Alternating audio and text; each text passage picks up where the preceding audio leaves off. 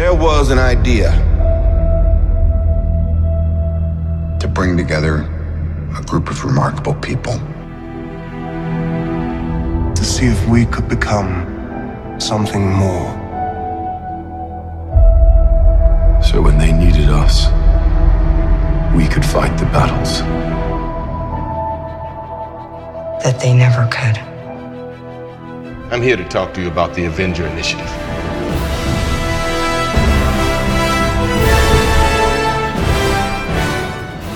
Welcome to Now Playing Podcast review of Ms. Marvel. Finally, the moment everyone has been waiting for. Part of Now Playing's Avengers and Marvel Comics movie series. The Avengers. That's what we call ourselves. Earth's mightiest heroes. Hosted by Arnie. Maybe I spend too much time with fan art and costumes and with my head stuck in Fantasyland. Jacob. Please don't be weird. And Stuart. We have much to discuss.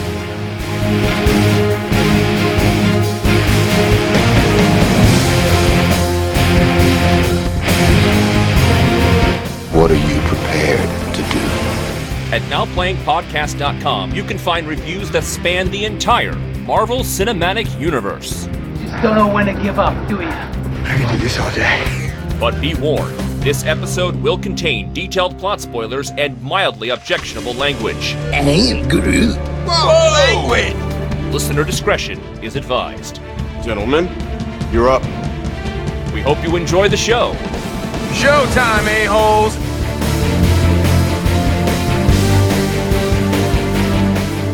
Today we're discussing Ms. Marvel, starring Iman Vellani, Matt Lintz, Yasmin Fletcher, created by Bisha K. Ali. This is Arnie, co-host of Now Playing, and is Bruno recording this for internet? I think Brian is. This is Stuart. And this is your Gora boy, Jacob. Welcome back to our Marvel MCU coverage, Disney Plus. We said we weren't doing the TV series. Is this a series? Is this a mini-series? Why are we doing Ms. Marvel? We did Loki, but we kind of got tricked. We were told it was a mini-series, and then they announced season 2. That's appropriate for Loki, to get tricked. Mm-hmm. Yeah. And I remember when this thing came out, I felt like I heard like a hard no way from you, Arnie. I thought I was like, I'm not ever watching this show. And so this was kind of a deal breaker. Yeah, I remember seeing the trailer for this. This is my opinion of the trailer. I'm not showing my hand, but I saw that trailer. I'm like, oh, that is the most Hannah Montana, Lizzie McGuire, Disney teenage sitcom. I don't want to see this. This is for little kids. And then we're like, we're not doing it. I'm like, good, because I'm never watching this garbage. That trailer was awful. Yeah, I think you got me and Jacob confused. I never said I wouldn't watch this because I am an MCU completist. I knew once this was announced I was watching this. However, I did say we weren't covering it because it is, at the time, announced as season 1, that this could be an ongoing TV series, which we don't cover. And 2, yeah, I felt like, Jacob, this isn't made for me. I was always going to watch it, but I felt like I was not going to enjoy it. And I'll just go ahead and share that I'm the least superhero fan of all three of us, and I definitely felt like that. I mean, I didn't notice this thing coming out. I don't watch, until it's time to record, I don't watch these Disney Plus shows. So, yeah, I was perfectly fine punting this one forever, but a few things. One, The Marvels is going to feature Ms. Marvel, and that movie actually was supposed to come out around now, but they punted it till November. We had an open slot. It seemed like this was a good space to do some catch-up. And then 2, I heard a lot of complimentary things about Ms. Marvel. I heard a lot of turnaround. Arnie, I believe you said you enjoyed it. Marjorie said she enjoyed it. Brock said he enjoyed it. I knew some other people that I wouldn't think would like Hannah Montana enjoying this series. So, yeah, it gave me a little bit of hope that this wasn't, in fact, a Disney show being masqueraded as a Marvel movie. We were not alone, though, because the premiere ratings for Ms. Marvel are the lowest for any Disney Plus MCU show ever. The premiere in its first week only got 775,000 compared to Loki's 2.5 million or WandaVision's 1.6 million. This show did not do well. Part of the reason why they may have now said it's a miniseries and there is no talk of a season 2 in the upcoming Disney Plus slate. But there is hope. This series is airing on network television. I guess there's not much hope. Who watches network television anymore? On Saturday nights at that. Is this because of the strike? There's no one to write new stuff? I'm thinking that's got to be a part of it. And that they got to sell a movie with the star in the fall. The stars who can't promote it because of the strike. Yeah, at least at this point, as we're recording. Yeah. For lots of good reasons. Yeah, this Saturday and last Saturday, Miss Marvel is on ABC. On the wonderful world of Disney. So if you feel like this is Disneyfied Marvel, then this is the one Marvel TV show that they feel the first Disney Plus content to make its way over to Disney's network ABC on the wonderful world of Disney, showing it in 2 weeks. So if you don't subscribe to Disney Plus, you can still join for this review if you watched half last week and the other half this coming Saturday. Well, that makes sense. Again, when you think about the fact that, we all act like everyone has a Disney Plus subscription, but yeah, lots of people have network television still. So that is going to get potentially more people excited, or at least aware of a character that's still pretty obscure. Ironically, I can't watch ABC. I have absolutely no access to network television, but I have Disney Plus, so I was able to watch for this review. Cut that cord so you could have a plethora of streaming services. And I'd be curious to see how much they cut for network television. I don't think this is an incredibly violent show, but there may be stuff that second week, right? It'll be cut to fit around commercials and time slots and all that, yeah. Yeah. There's some knives that go in people's back. I expect absolutely no cuts. Maybe not. And I gotta agree, Stuart, that the stuff that I did hear once this came out was pretty positive. Now, starting with WandaVision and then Winter Soldier and the Falcon, all that stuff, like, I don't know, maybe I've changed and my algorithm is just different on social media, but I felt like I was just seeing stuff all the time. And then starting with this one, it's just gotten quieter. But the stuff that I did see, I didn't see a whole lot of spoilers like with the other Disney Plus series, but I just saw positive things being said that, oh yeah, no, this is actually pretty good. Well, part of the reason I can speculate why this one has a tougher road to hoe is the fact that we know Wanda, we know Falcon and Winter Soldier. Maybe they're not big-time A-list Marvel stars in the movies, but we knew them from the movies. Who the hell is Ms. Marvel? She is one of the biggest new characters in recent years, much against my anticipation. I was actually reading comics when they announced her and she came in, and I'm like, this is a social justice warrior character that's never gonna last. They're shoving her down people's throats. No, she's a hit.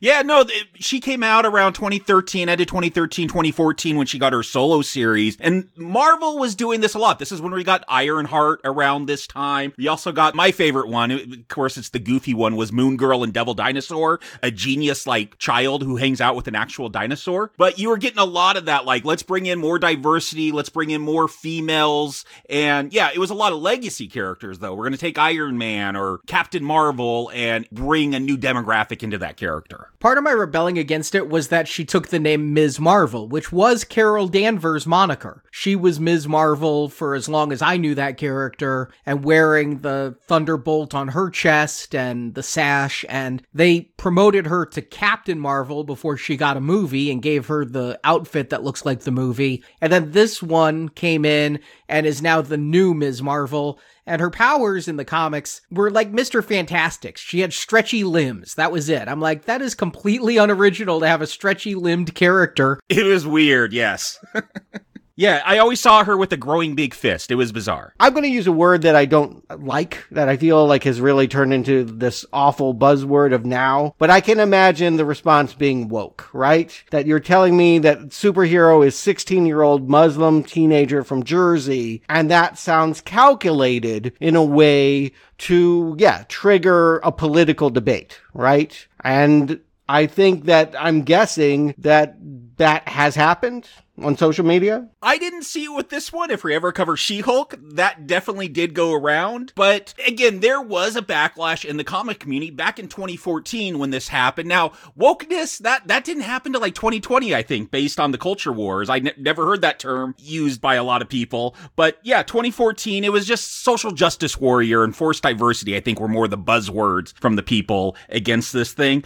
But here's the thing, like, this comes from a genuine place. Ms. Marvel, Kamala Khan, came from a Pakistani Muslim editor, female editor at Marvel, who was just telling stories about growing up in America with that background. And everyone's like, this is hilarious. Like, we should do something with this. And so, like, she created this character. So, yeah, wokeness, I think the way people use it is the forced diversity, but this is coming from a genuine place. Like, it's hard to argue that this is woke when this is someone's experience here. And I think that mattered because the character did win me over after it came out. I was upset at first, but one of my favorite comics I've ever read is Persepolis. Yeah, good one. And that one is about a Muslim girl growing up, and I kind of felt like this was an American superhero legacy to that, and so I ended up liking the character despite my initial knee-jerk reaction, which may have been a little bit, yeah, they were replacing all the characters back then, and so it just felt a little bit forced at first. Right. This is not someone saying, I'm Spider-Man. This is a new character. I mean, maybe you feel like it's replacing... No, Ms. Marvel, I just said, was Carol Danvers. Yeah, she's next in line, though. It's kind of like when we get a new Miles Morales, right? Like, it's not the same thing as totally changing the character, or maybe it is. I don't know. In my perception, it feels a little different, and maybe that's because I have no familiarity with Captain Marvel other than at the movies, whereas the classic characters are ones that I grew up with thinking in a certain identity. Well, I think it would be different to me if this was Miss Marvel. It's Ms. Marvel, which is very specifically Carol Danvers showing her wokeness from the 70s when being Ms. was a big thing. I mean, I don't know if you can recall back that far, but whether you were Mrs. or Miss and then came out Ms., and so she was Ms. Marvel, that this is Ms. Marvel tells me I'm taking that moniker. I'm a legacy character. Yeah, but are you a big Carol Danvers fan? I feel like there's a big difference between a Spider-Man and a Captain Marvel or Ms. Marvel. That's what I was trying to say, is I feel like they have a classic roster, beloved, and then they have newer characters that they could be tweaked, they could be changed, and not cause an uproar. But I have a few thoughts on this. One, I will say this. I feel like there has been a shift in superhero, at least entertainment, the way I've experienced it. And that it used to be, for me, seeing superheroes fight certain problems, real world issues. And in the last 10 years, it does feel like it's more about empowering certain identities. Does Miss Marvel have a rogues gallery? I mean, when I think about a Muslim superhero, is she going to fight for Muslim people? Is she going to fight to change Muslimic laws so that women have more freedoms? What does that mean? It leaves a lot of questions open as to how that will relate to her superhero identity. But it seems to me like the point is we want young brown women to feel like they can count as well. And that has been the trend, is not so much creating new enemies and facing real world problems so much as giving empowerment to every individual with a minority identity. And I think the distinction between that is how it's done. And like Jacob said, this coming from a pure place, I think matters a bit more than a boardroom saying what demographic needs to be served here and what needs to be done to fit an agenda. Right. And again, it's also just interesting to me because I can't think of too many superheroes that have a religious affiliation. I mean, truly, I like Bible Man. Like I was scratching my head about like, when has any theology mattered to a superhero? Superheroes are kind of like agnostic gods. So how is that going to play into it was a real curiosity. I was actually really excited to see how that would play out in this series, being Muslim specifically. Just a reminder, Daredevil is a notorious Catholic. Yeah, I remember Ben Affleck being in a church. Like, again, my reference are the movies.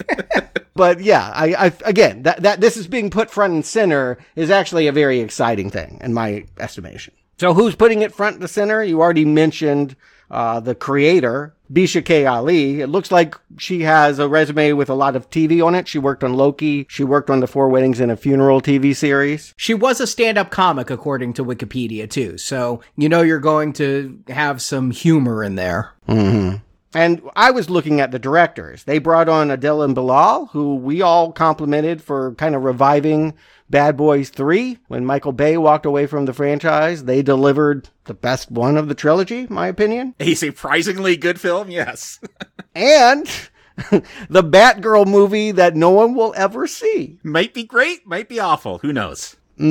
I believe they will leak it someday, like Ryan Reynolds leaked that Deadpool trailer. It will come out somehow, like the Fantastic Four by Roger Corman. That film will find life somehow. But yes, it will never be legally seen. Yeah. They're doing 2 episodes, the first and the last, and then we have 2 women directors, one that won Oscars, multiple Oscars for documentary shorts. Kind of an interesting tack, hasn't really worked in, fiction. And then we have a cable TV workhorse, a woman that has worked on every show you could possibly think of, from Walking Dead to Punisher to Westworld. All of them handling 2 episodes apiece for a 6-episode run.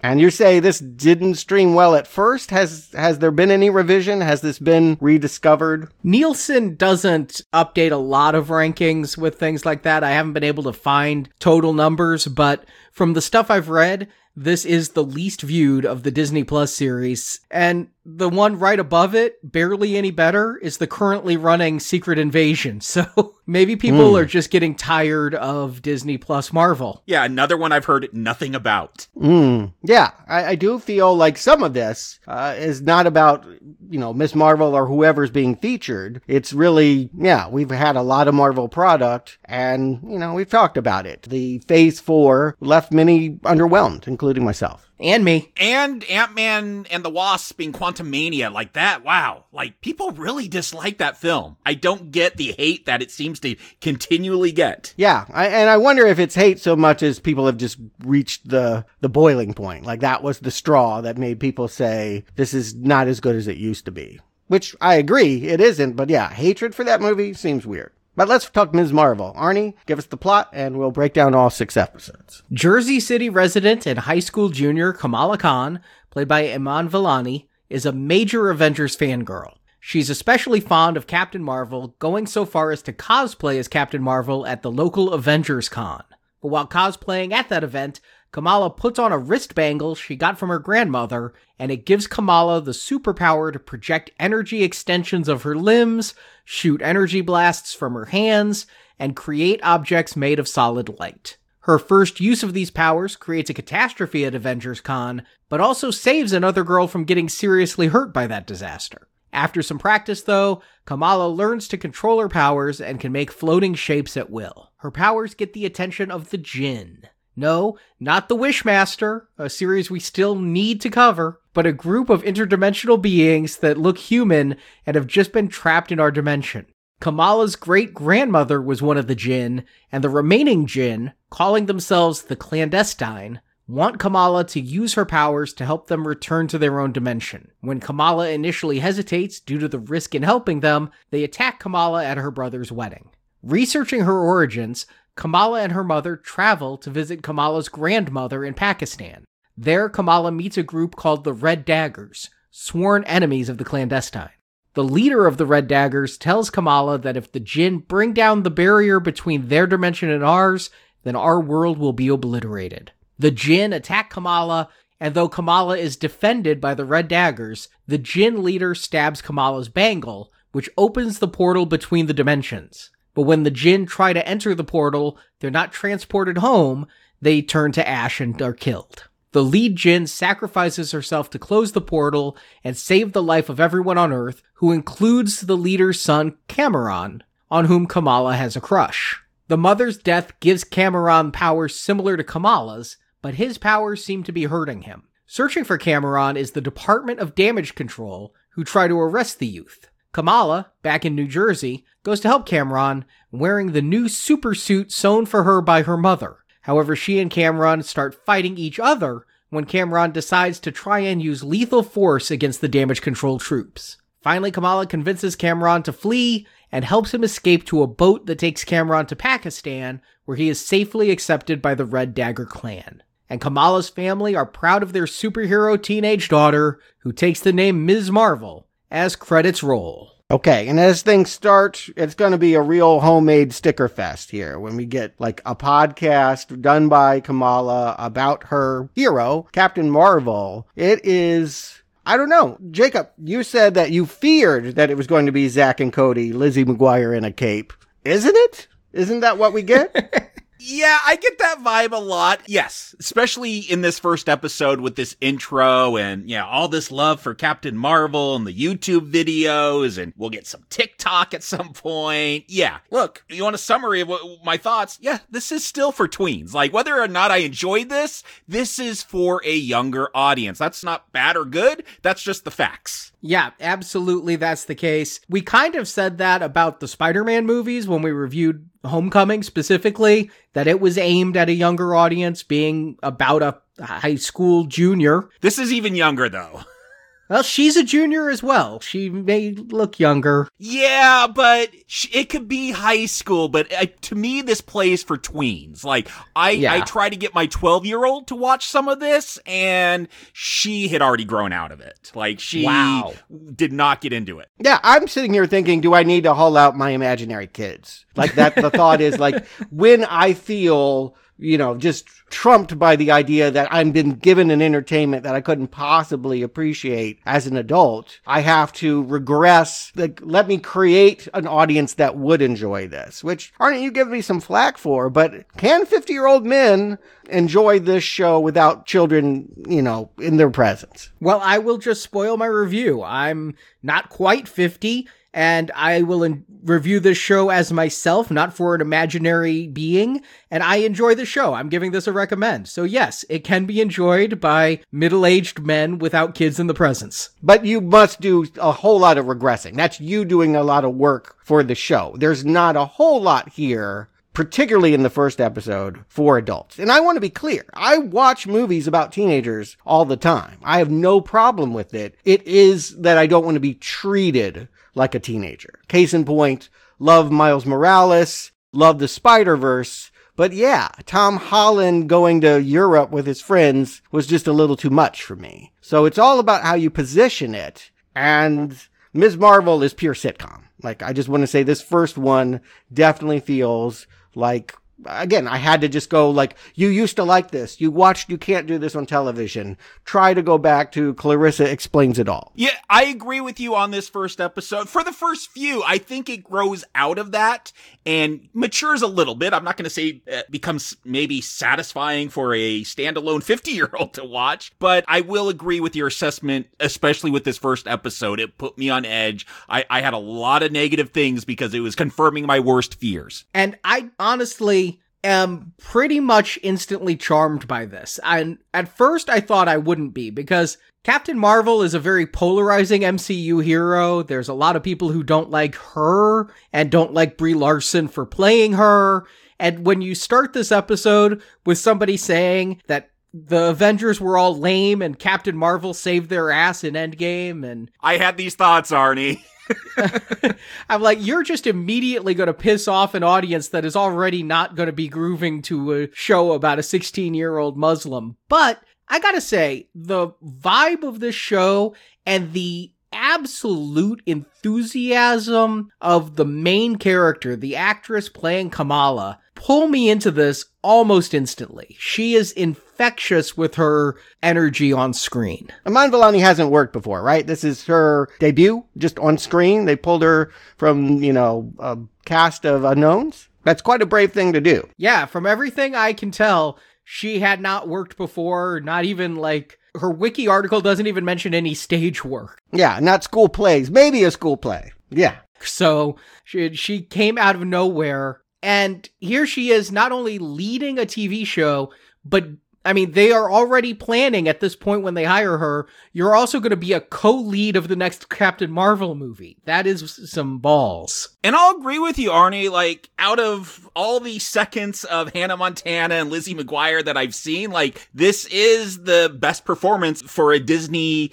teenager type show. Like, I do think she has some charm. Like, I want to watch her. I'm never bored by her. Like, yeah, I think she does a really good job here for what this is. Part of my problem is I have no frame of reference for what you guys are talking about. I think I've seen some of Lizzie McGuire when I was sitting in a doctor's office. I mean, seconds. I've seen seconds. Haven't you ever babysat? Like, yeah, I mean, when I'm sitting in a waiting room, I think it's on TV. But I know nothing about what you guys are talking about any Disney teen shows. All I know is I'm watching this and I don't mind it. Maybe I need to watch more teen entertainment. I don't know. Yeah, I was actually thinking you might be in the market for iCarly, but I will also say that you love Spider-Man. And what she's giving me is a whole lot of Spider-Man. If she were playing Spider-Girl, it would be equally good casting. Oh yeah, this is so Spider-Man. The fact that Zoe, this other girl at the school, is going to be her Flash Thompson until she finally comes out to everyone. But yeah, a whole lot of Spider-Man vibes watching this. So yeah, 3 for 3. I'm going to agree that they got the right lead for this. And they may even be pitching this right. I mean, what I'm saying is not that they've done it wrong, just that of all the things that we've watched, of all the super entertainment that I've consumed, and we had a lot of hand-wringing about the Disney influence, this is the first time that I have watched a superhero project and said, this should only be on Disney+. This wouldn't fit. This wouldn't make any sense anywhere else. No, I agree there. If this were a movie, I think it would really be skewed much younger than any other MCU movie and mix the brand. If you have MCU movie completists, this might be the first one where they would opt out if this was cinematic. Mm-hmm. And I feel like a lot of her problems are just kind of sitcom problems. I'm going to give the compliment, though. They start with one that actually has some political edge, some topicality. We see initially she needs to get her driver's license. And, here in America, that's seen as a relatively innocuous thing. But if you think about Saudi Arabia or some hardline Muslim countries, it's illegal for women to get behind the wheel of a car. So if you want to empower them, if you want to make a show that messages that they can be super, this is a great place to start. And yeah, I don't mind watching this girl back her car into the evaluator's car and trash it. I have a little bit of a problem because it's right next to the Welcome to Jersey City graffiti wall. I'm like, there's not going to be a DMV right next to that wall, but I'll go with it because it's a good visual. Well, that's part of the aesthetic of this series. Again, skewing younger. A lot of times when they're getting text messages, it will be a neon sign in the window of a store behind the character. So that's how I interpreted that. Yeah, it'd be ridiculous if that was really there, but they're going to communicate a lot of things visually because younger people like emojis, apparently. Can I compliment the series for that, though? I love the visual look of the series. I love that they incorporate the text messages into the stylings and designs of the scenes they're showing. And also just some of the wipes and edits that they use, especially here in this first episode. It feels stronger in the first episode. It's going to cool itself down a little later. But I absolutely love the overall design and production here. I did appreciate that this felt unique in a universe that feels very company driven at times. Yes, it had those visual flares, especially in this first episode. Well, visual flares that match the Disney brand. I feel like if we watched a lot of Disney shows, they would probably have this kind of hyperactivity, but it seems to fit. And yeah, you're making an appropriate vehicle for the character that you've created. That's what I would say. My curiosity and questioning is, but where is the whole drive of the show? What is she battling? Is she a bullied kid? When we see her walking around school, it seems like the problem is not so much that she's picked on, which is typically the case of nerds before they turn into superheroes, but that she's invisible, right? That people stand in front of her locker, people bump into her in the stairwell, people mispronounce her name, and they just don't notice her. This is the story of someone stepping into a spotlight, not someone that had sand kicked in her face and is going to come back strong. It's definitely not a bully situation. It just feels like probably how a lot of kids are at high school. They have their little group of friends, like Bruno, and yeah, like you run into other people and they don't know who you are and they ignore you and maybe don't move out of the way so you can get your chemistry book out of the locker. Like, I feel like that you have to ride this line, especially like, yeah, they want to make this about a Pakistani Muslim in America, but you don't want it to become that stereotype. Like, you, again, looking for that authenticity, like, can't they just kind of be a normal teenager too? And I think that's how they depict her at school. It would be the stereotypical thing that, like, have people, you know, saying derogatory names to her because of her background and all that. So, yeah, you just play her as a normal teenager. Yeah, the super popular girl with the 100,000 followers on whatever platform, I think it's TikTok. TikTok, yes. You know, is polite to her, compliments her necklace, doesn't talk down to her. In a backhanded way. I don't know, because there is, on 2 occasions, a basketball is thrown in this girl's face, and we have white girls laughing and saying it was an accident, when clearly the indication there is that it's not. So, I don't know. Is it sanitizing to say we're not going to deal with racial and religious tension? Or is it just because they want to keep this show so light that they're not going to explore all of the parts of this character's identity? I can't believe you're bringing this up now, because I feel like this is the argument I was making during Falcon and the Winter Soldier. Like, they were trying to keep it too coded and, like, just say Falcon couldn't get a home loan because he's black. Like, that's what you're implying. Just say it. And yeah, I'm watching this one, and a lot of times, I think at the beginning, I have this criticism more. It just feels like this could be any teenager in a overly religious conservative family, and they'd have a lot of this similar drama. I agree with you there. I do feel like they will get into some of the more historical aspects with her background later on, and I find that stuff really interesting. But at the beginning here, yeah, it could be a white family that's very conservative and religious, and you'd have the same drama probably. I mean, honestly, you take religion off the table, she's just a girl with a head in the clouds, right? You know, she's driving home after having this failed test and wrecking a car. All she's seeing in her head is Captain Marvel flying around the Manhattan skyline. She's not thinking about, how am I going to, you know, pass my driver's test? How am I going to, you know, we have a guidance counselor scene where, like, he's asking her to think about her future and tests and all of that. And they make a real point that she is split. You know, they do this split screen thing to try and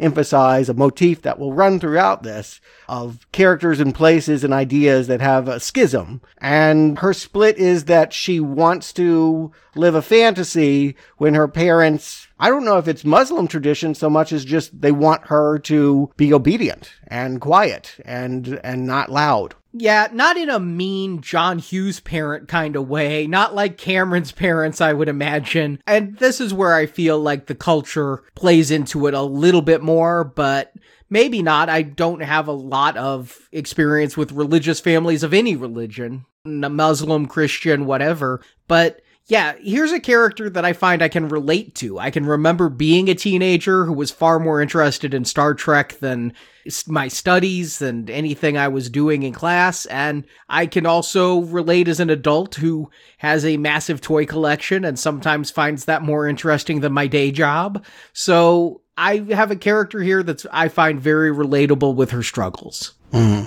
Okay. And I remember struggling with overprotective parents as well. So I don't deal with that anymore as an adult, but I do remember that struggle of, you know, this did take me back. Maybe you use the word regressed, I'll use the word memory. But when she wants to go to Avengers Con and has to go to her parents and she's scared to ask her parents and knows her parents are going to say no, but has to ask anyway, and does this dog and pony show trying to convince them why she should go to Avengers Con. Yeah, I remember asking to go see Poison in concert and being told no, but all of the stuff I had to do to pull up the courage just even to ask. Yeah, but I think that's kind of what Stuart's saying is it's kind of too generic maybe that you're able to relate with this Pakistani Muslim girl in 2023. Like, where is the real exploration of their culture and their effect on that family? If that's going to be the driving force, if that's what's special about this version of Ms. Marvel. Right. I'll just put it this way. These writers are carrying a very heavy load in that they have to explain life as a teenage girl in Muslim America and at the same time downplay any tension that's going to keep this from not feeling light and fun. because Disney wants it light and fun. So where I might want drama, where I might want poignancy, they're just going to make a skit. And that's my struggle, is that I feel like it's an interesting new avenue for superhero entertainment to explore, but it's going to be done so in a very generic way that, yes, that means that everyone can relate to her. And maybe not to her specific experience, but just to the general sense that parents don't understand and won't let you go to concerts because they don't like the way you dress. And yeah, I agree, but yet the show you're describing is the show I feared this would be. I feared this would be talking down to an audience and trying to be too educational and not fun. When I said that I was not enticed to watch this, I wasn't really excited for this series, I think I feared what you're describing you saying you want. Okay, we'll explore that. That's a curious place to be. I don't want a litany of cultural explanation, but I do want, again, just, poignancy. Like, John Hughes has poignancy. It's not all sitcom all the time, even in 16 Candles. So I'm just saying I want it to be more than Zack and Cody. And I'm feeling, particularly in this first episode, we're only talking about the first episode right now, it's Zack and Cody. And please, let's give some room to talk about Bruno.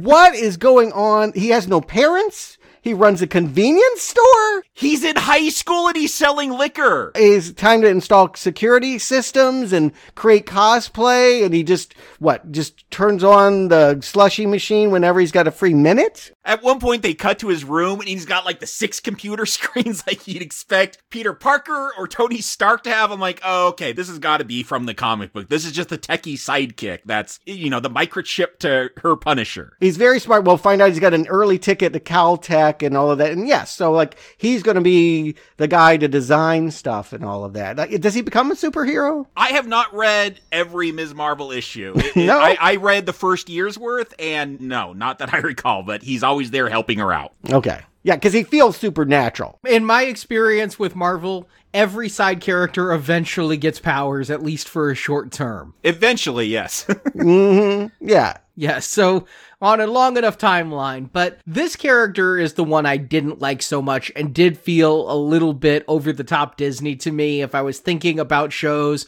The fact that he can, yes, create an Alexa type device that would control the lights in Kamala's parents' house and create these suits and work at a Circle Q, not a Circle K. Run it. I mean, he's the only employee. He can't legally sell alcohol, right? If he's in high school, I think you gotta be 21 to do that. And what confused me, like, this was the character I'm like, oh, here's where we, like, try to show, look how, people are going to have a certain perception, or certain people will have a certain perception of how open Muslims are to other people in their community. So, like, because at one point they're going to be doing a political campaign and they tell Bruno to go after the converts. I'm like, is he a convert? Like, is he supposed to be a Muslim orphan that, like, that's white and hangs out with them too, just to make it real quirky? Yeah, I don't get it. He's really got a crush on Kamala. I do believe he would change religions for her. Yes.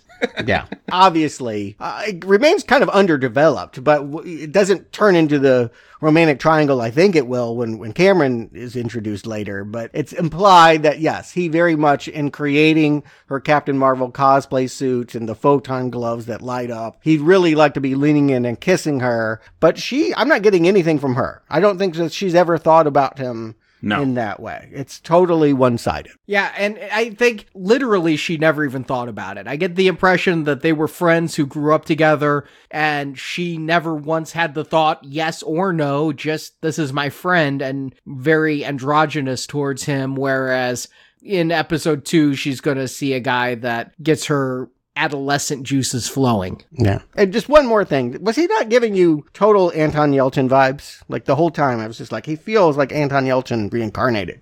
Yeah. Yeah, I can see that for sure. But anyway, yes, he gives, because he created Zuzu, the Siri or what, Alexa. That just isn't Marvel's Siri. That's something he invented. Like, he copyrighted Zuzu. Yes. This is going to be their ticket to sneak out. That because they can monitor the parents and create, again, very sitcom distractions. I feel like this is an episode of Facts of Life that will have a tape recording that'll keep my parents from walking into my bedroom, and they'll never know that I snuck out through the window and biked over to AdventureCon. Facts of life, this is a modern day Ferris Bueller with that, sound activation and everything. But this is what I feared. Like, you get this whole, like, we're going to show the idealized way this plan is going to go through Kamala's head. And then, of course, I'm like, okay, then it's going to go all wrong and we're going to sit through there and I'm going to have to do this for 5 more episodes. And I hate this. Like, that was a real fear. Like, that all gets dropped. Like, they drop a lot of that vibe after the first few episodes. I agree. I think that the director of this one, as Stuart pointed out, this one's Adil and Bilal.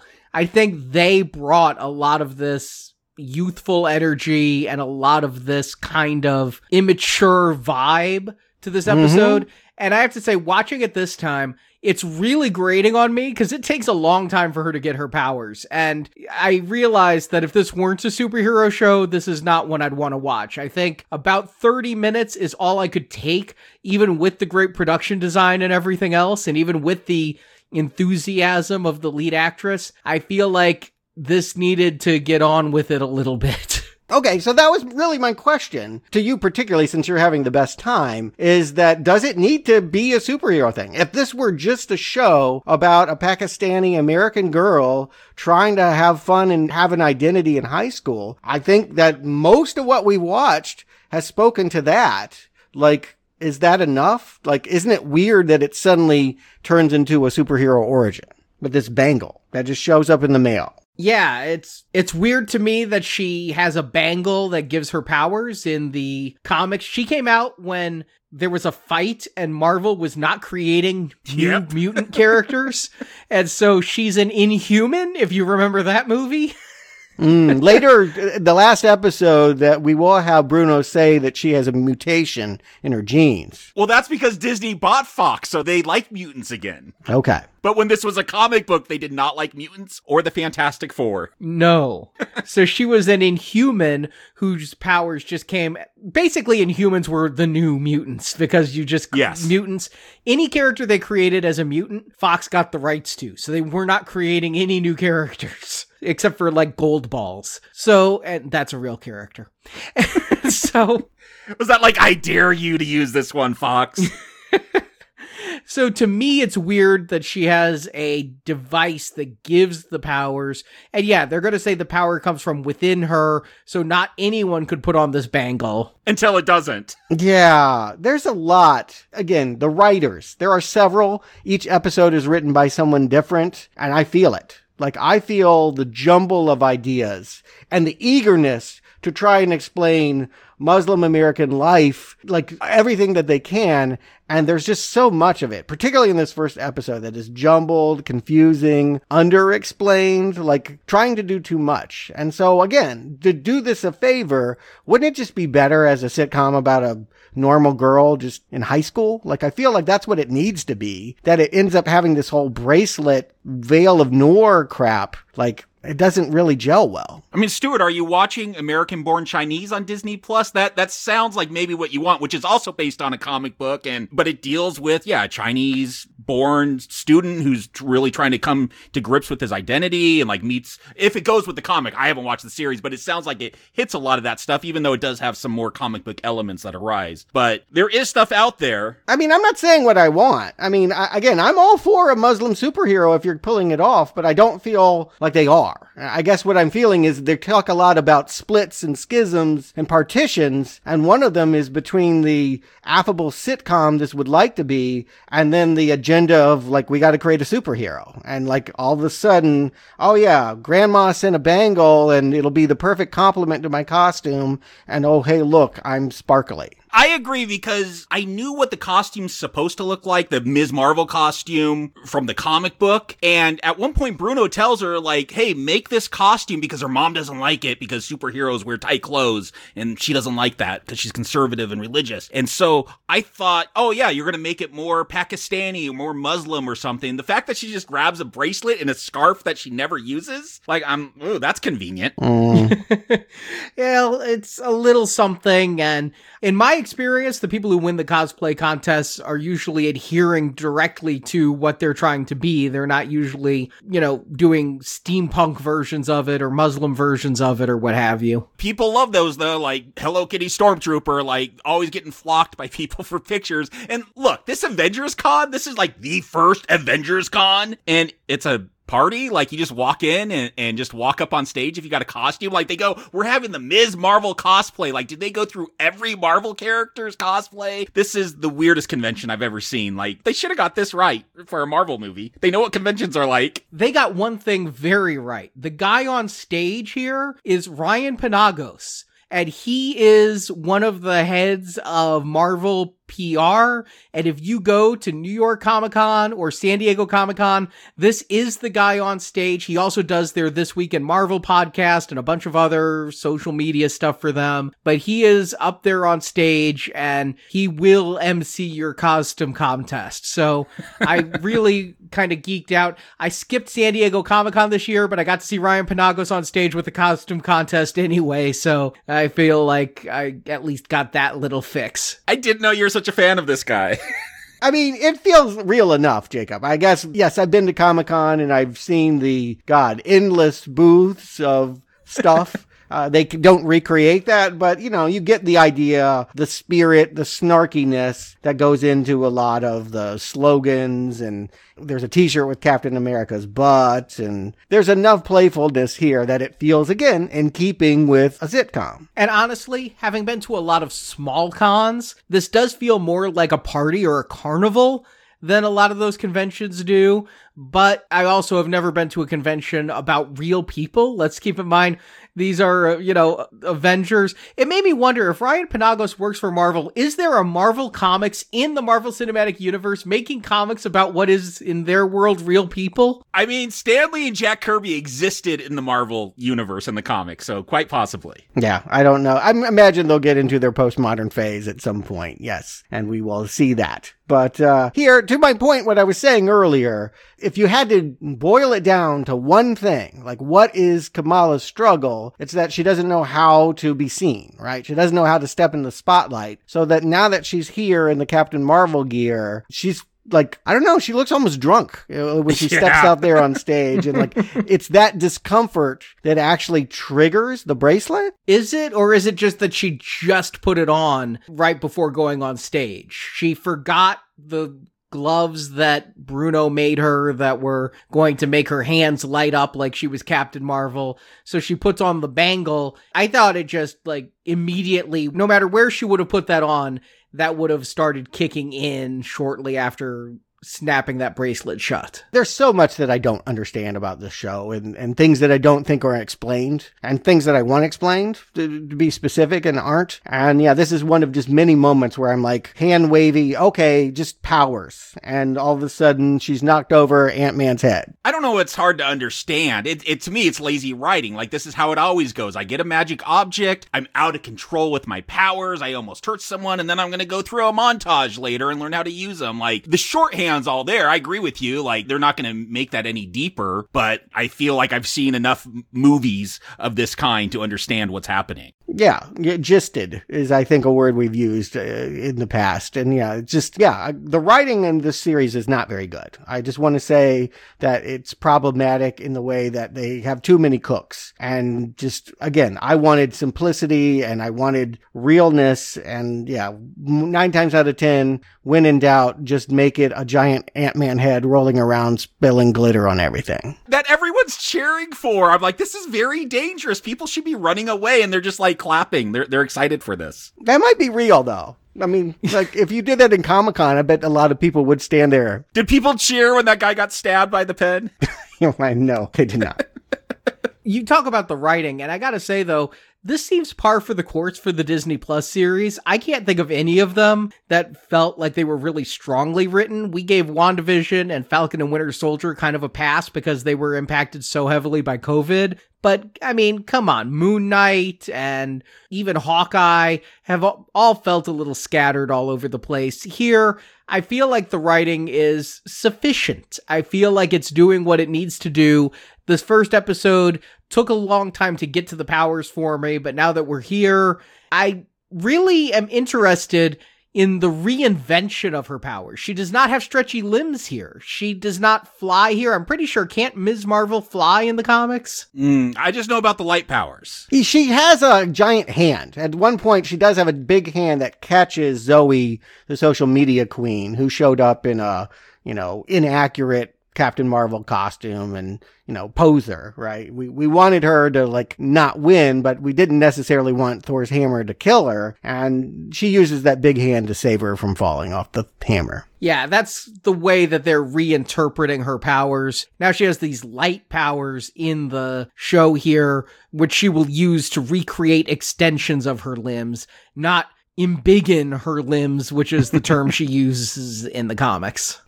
But this is more or less the episode. Basically, Kamala comes home and her mother confronts her. And we saw the mother earlier trying to hide this bangle anyway. She seemed to know what it represented. There's going to be a backstory with her own mother and the resentment she holds about her mother having fantasies about superheroes. And so basically, this is the conflict between mother and daughter, that she wants her to be a good girl and Kamala wants to be cosmic. And you know what? We didn't talk about it, but that was something that really got me this episode is the mother did say she could go to Avengers Con and did make her a costume. But she was going to have to go with her father, and they were going to be Big Hulk and Little Hulk, and the father comes in. Yeah, this felt like a big John Hughes moment here. And when Kamala says, no, it's humiliating, and crushes her parents, I felt bad for the parents, and yet I understood the point of view of a teenager. You do not want your parents anywhere near you when you're a teenager, especially out in public, let alone in costume. But that was a heartbreaking moment. And so here at the end, this is like salt in the wound that she's taking away the bangle. And yeah, Kamala's big plan she had on the chalkboard was she'd be home by 9:22, I think it was, when her father checks on her and she's actually rolling in at 11:30 at night. There's nothing scarier than sneaking into your room as a teenager and having your mom waiting there for you. That happened to me before. Well, there might be something scarier if the Department of Damage Control decides they're sending out SWAT teams to hunt you down and call you an assassin. That's the stinger for this episode, is that we have someone, I don't know, they're supposed to be threatening. They come off as Jane Lynch in Glee. Yeah, she's going to be the villain that's going to be chasing our heroine. And we've seen Damage Control before. They were in Spider-Man Homecoming. That's who Vulture was working for, was Damage Control. But they were a cleanup crew. We haven't seen them hunting down people. Now they're CIA. Yeah, we haven't seen them in this capacity before. And we haven't seen either of these characters before that show up in the credits stinger of episode 1. And they need some kind of villain, because I feel like, I don't know, we'll talk about Jen later, but there seems to be a curious lack of development in creating conflict for this character. It's more about featuring, again, empowering this young woman than it is about giving her something to fight. Or at least that's what it feels like to me. They gave her this stupid SWAT team that's going to chase her around. And they don't even chase her, though. I mean, this episode, they're about chasing her.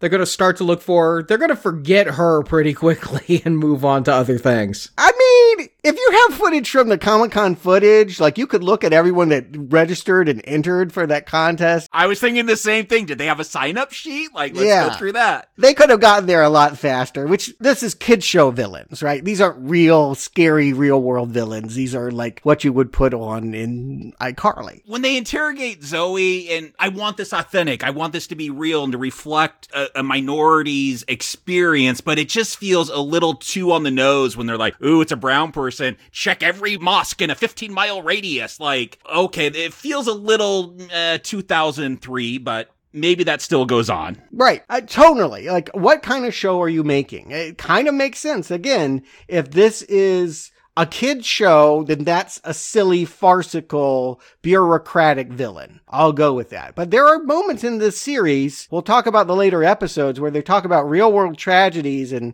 evacuations, and I just feel like it's really hard for me to get a bead on what they want this show to do. And I think the screenwriters felt that as well. The first episode, I really agree with you. I think it starts to come together a little bit more in episode 2, which is when that interrogation happens, but we are going to have just a lot more teenage time. There's a new kid in school all of a sudden, and of course that will be tied to her powers. It can't be a coincidence. This Cameron shows up in school and he's hot and has a nice car, and immediately Kamala is crushing on this guy, much to Bruno's disdain. Yeah, so again, this is the sitcom, right? And I feel like floor space is what? At least 50% of the episode is about, oh, I want this guy to like me, but my bracelet's making my nose glow like they have zits. Like, I feel like this is teenagery in presentation, juvenile.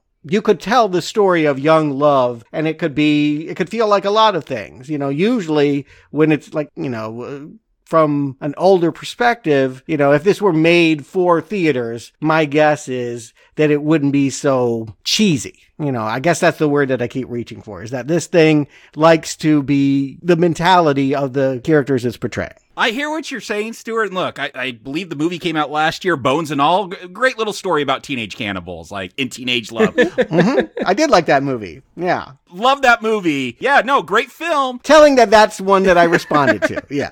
Yeah, I just, this is Disney Plus, so that's my expectations. Right. That was never even a consideration. That was never on the table for me. So I'm kind of just accepting, the fact that this is going down as easy as it does, that is a compliment for this film as a almost 50-year-old man who watched most of this by himself. Mm-hmm. Okay. Yeah, I'll agree. It's going down easy, and I'm also kind of impressed. Some of the stuff you said you wanted in that first episode, Stuart, I feel they start to really delve into being Muslim a little bit more here through a new character of Nakia. Now, I find that name interesting because Nakia is T'Challa's lover from Black Panther, so we have two Nakias in the MCU now that are totally different characters. A legacy Nakia.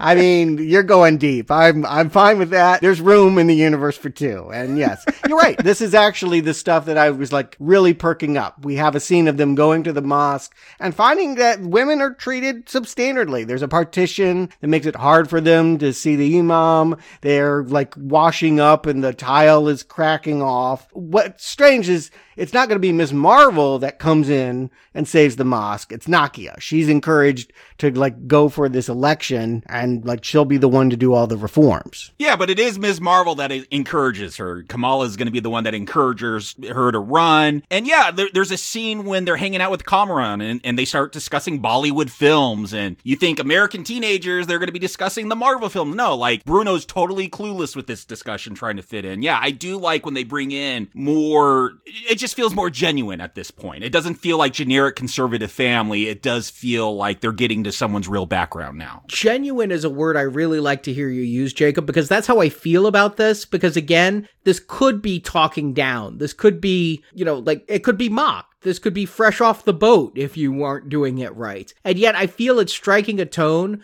where I am being introduced to a culture of which I'm mostly unfamiliar, but also being done so in a character-driven way that makes it feel genuine and doesn't feel forced. I mean, Nakia, they're going to have a whole conversation with her because she's multiracial and she wears the hijab and most girls her age don't, and she has her reasons for doing that. I like when we do, I don't ever expect a fully serious version like I think you would want, Stuart, but I appreciate that a Disney Plus series is getting this stuff in there. Okay, yeah, I hear what you guys are saying, and I would frame it slightly different in that I find all of this very frustrating.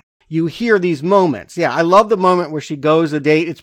I'll call it a date. It's a driving lesson with Cameron. He's got a cool car and, he heard that she didn't pass her test, so he's going to spend time with her behind the wheel. And, she realizes she doesn't have to code switch. That when she's like, oh, my Ami, oh, that means mom. And he's like, I know. You can see the look on her face that she's like, oh, I'm with someone where I don't have to explain my culture. And that doesn't happen for me very often. Unfortunately, this series does have to do that a lot. And sometimes it feels very performative. Sometimes it feels very inorganic and very inauthentic. It feels like, okay, we're turning to the audience now that we don't think knows anything about Muslim life and telling them this is the food, this is the dance, this is that. And it doesn't feel real to me. Sometimes it does, sometimes it doesn't. I don't want to stereotype American Disney Plus subscribers, but they probably do have to explain a lot of this. Again, this is a minority in America. Like, a lot of people may never have contact on a regular basis with a Muslim or a Pakistani. Yeah, no, agreed. No, I feel that is true, but there's an art to it, right? I understand. I get it. And we can all talk about where we are at culturally with knowledge and how much we need and how much feels like spoon feeding. For me, a lot of the times I feel like this show is a difficult mixture of those kinds of things that would work much better in just a sitcom than with the superhero stuff. Like, I'm really struggling with them trying to stick that together as one thing. I'll agree. In this episode, I feel like they serve the Muslim stuff better than they serve the superhero stuff. Mm-hmm. Many times. Yes. Yeah, my favorite moments have very little to do with superheroes in this series. I mean, does anyone like her powers? She's running around on those purple stepping stones. I mean, that's stupid, right? Yeah, they're silly. Every time she has to run around, it's silly looking. Does she have that power in the comics, Jacob? That's what I'm like trying to figure out. Or does she just stretch her legs really long and become tall? No, she does develop that. Yeah. Yeah, she does eventually. Okay, I stopped reading pretty quick. She could only embiggen when I knew her. Yeah, that was the big one at first, but yes, they evolve. She's like got a healing factor eventually. She is a mutant, so like it's just whatever powers she needs, she'll get eventually. I mean, she's dead now in the comic universe, but there's a movie coming out, so I'm sure they'll bring her back for that. She'll have a miraculous resurrection. Who's dead? Ms. Marvel, Kamala. They just killed her off in the comics. They did, and you know, there's a lot of speculation that they killed her to make her more like her MCU counterparts. Well, they just announced a couple weeks ago she is coming back to life. Big shock. A comic book character died and is coming back to life. But the new series is called Ms. Marvel, The New Mutant. So there it is. They had made her an Inhuman in the past because of the fight with Fox. They couldn't create new mutant characters, or Fox would own the rights to them, so they made Kamala Khan an Inhuman. Now she's actually going to be joining the X-Men, and like they say in this show later on, she's going to be a mutant when she is resurrected. Not an Inhuman, I guess? I wonder what that means for the post-credit stinger of the Marvels. Will we finally get those X-Men in the MCU? I know Wolverine's doing something with Deadpool, but the full team. You know what's interesting, though, is, just as a brief aside, is being co-written by Iman Vellani. So Ms. Marvel in the MCU is co-writing the resurrection of her character in the comics.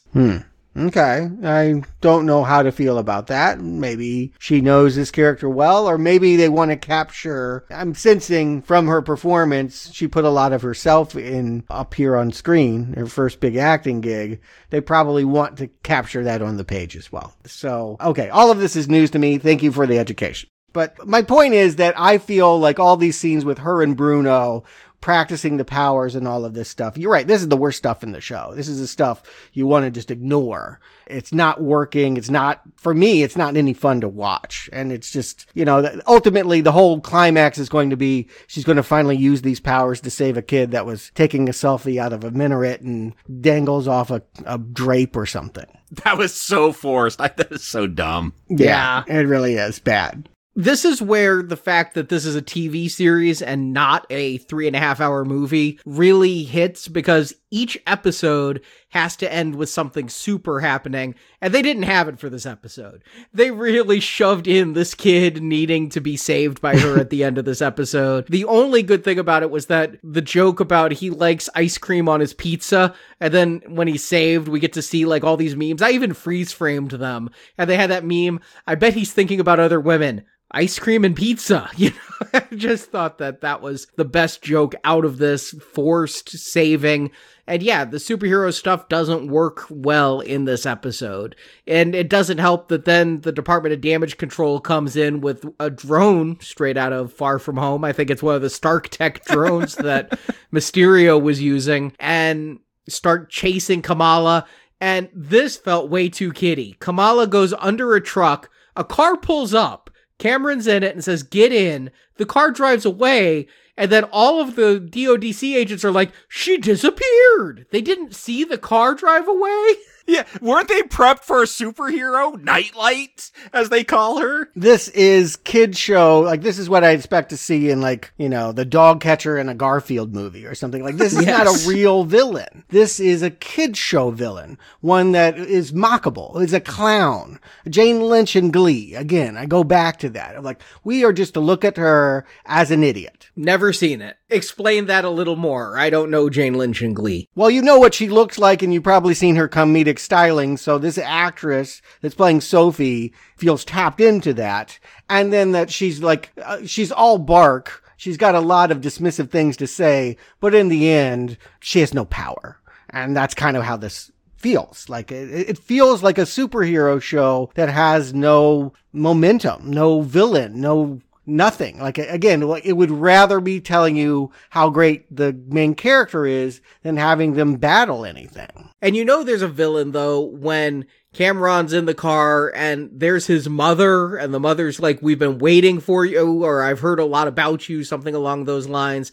I'm like, okay, now we do have a big bad. Department of Damage Control, whatever. But the fact that it's the boyfriend's mother, it's kind of playing off Homecoming, where it was the girlfriend's father as the bad guy, but I knew as soon as I saw episode 2 the first time I watched this, here is our villain. I was kind of wrong, but... Yeah, you're going to have to explain to me anything about that. Why are they here? Like, we'll hear that, yes, they're called the clandestines. When we don't call ourselves clandestines, we call ourselves Jinn. Like, okay, monsters and secretive organizations. I get it. Yeah, these are the bad guys. It's telegraphed. What is their deal? Can we just break this down? Why are they here on Earth? I don't know why they're here. They just got stuck here. I don't know. Someone rubbed a lamp and they got transported here. They are genies.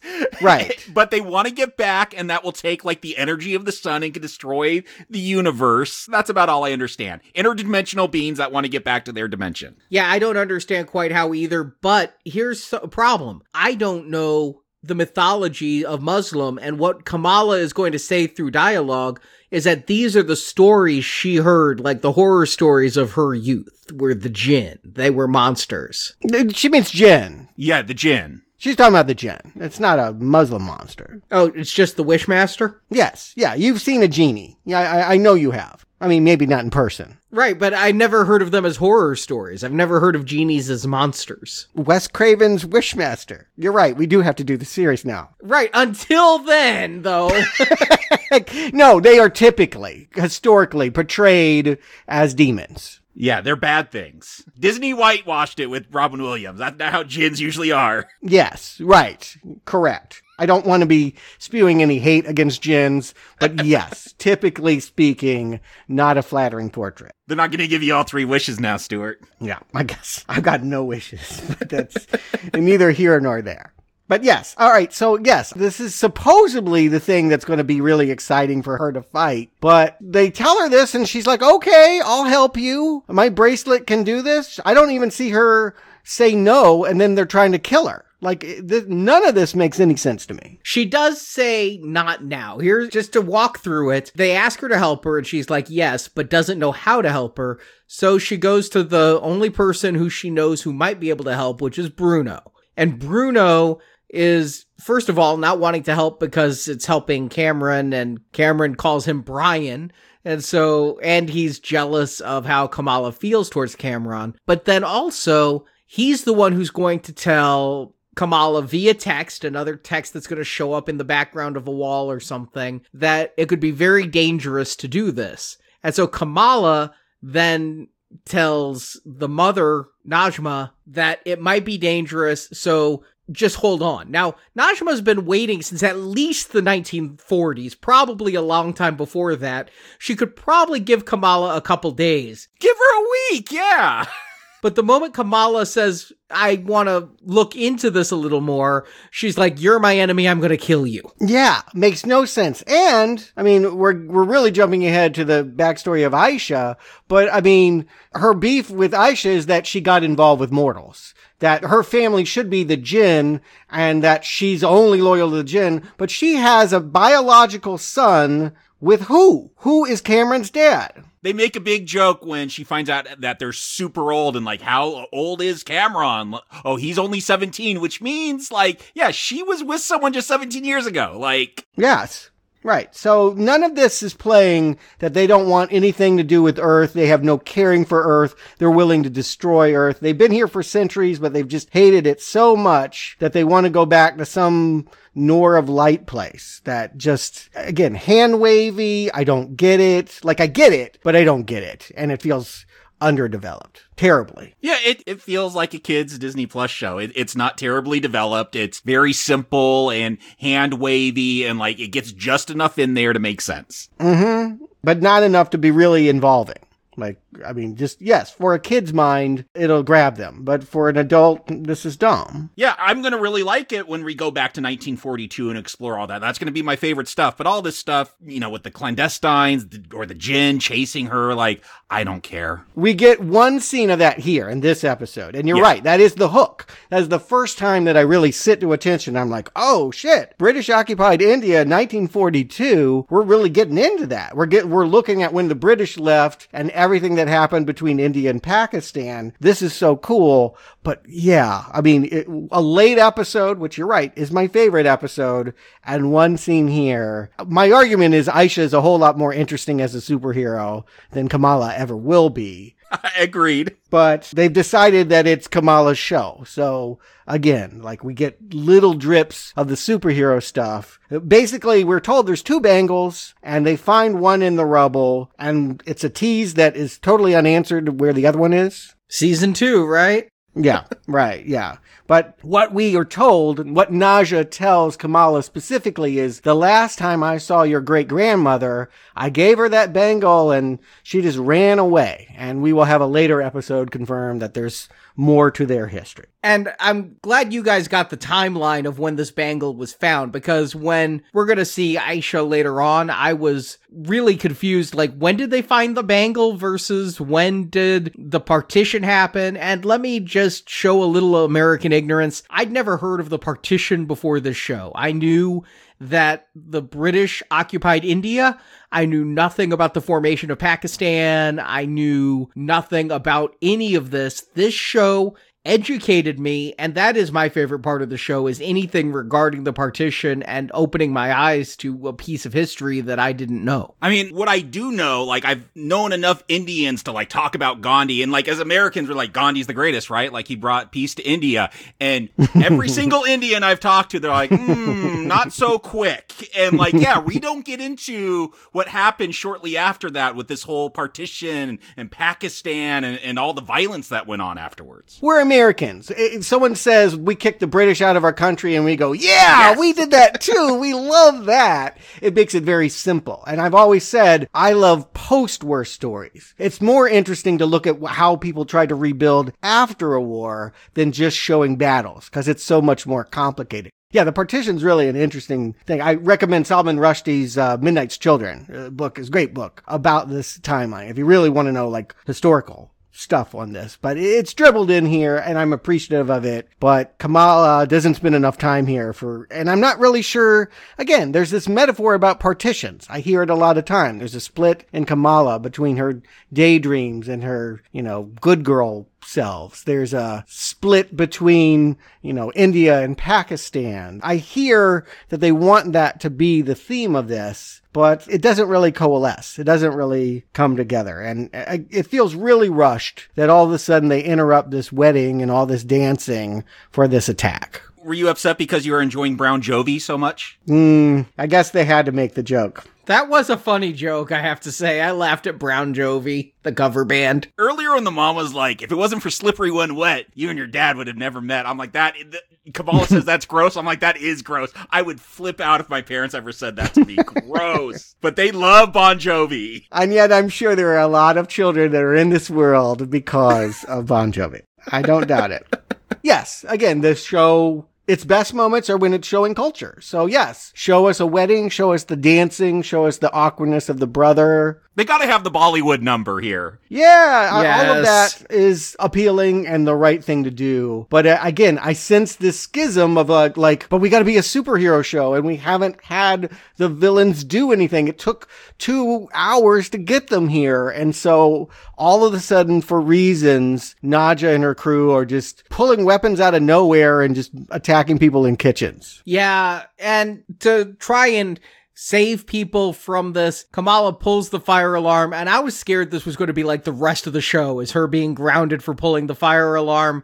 I'm glad they don't make a huge deal out of her punishment for doing this. And, you know, the fact that a SWAT team shows up and arrests some people should probably get her off the hook for pulling the fire alarm. She did have a real reason for doing so, but we're going to get the biggest action scene that will have this entire series until the very last episode. So I guess there is a car chase, but this feels like it's trying to be the big action moment, this fight in this hotel, in the kitchen, and it's got some good momentum to it. I kind of like the way that it, you know, she goes under the kitchen cabinets, and it kind of reminded me a little of Jurassic Park and things. Yeah, I'm not liking any of this. Can you at least grant me this is not great action? This is like Spy Kids action, probably even sub-Spy Kids action. Yeah, this is, you would not put this on the big screen. This level of effects, choreography, action, this is very TV level. Yeah.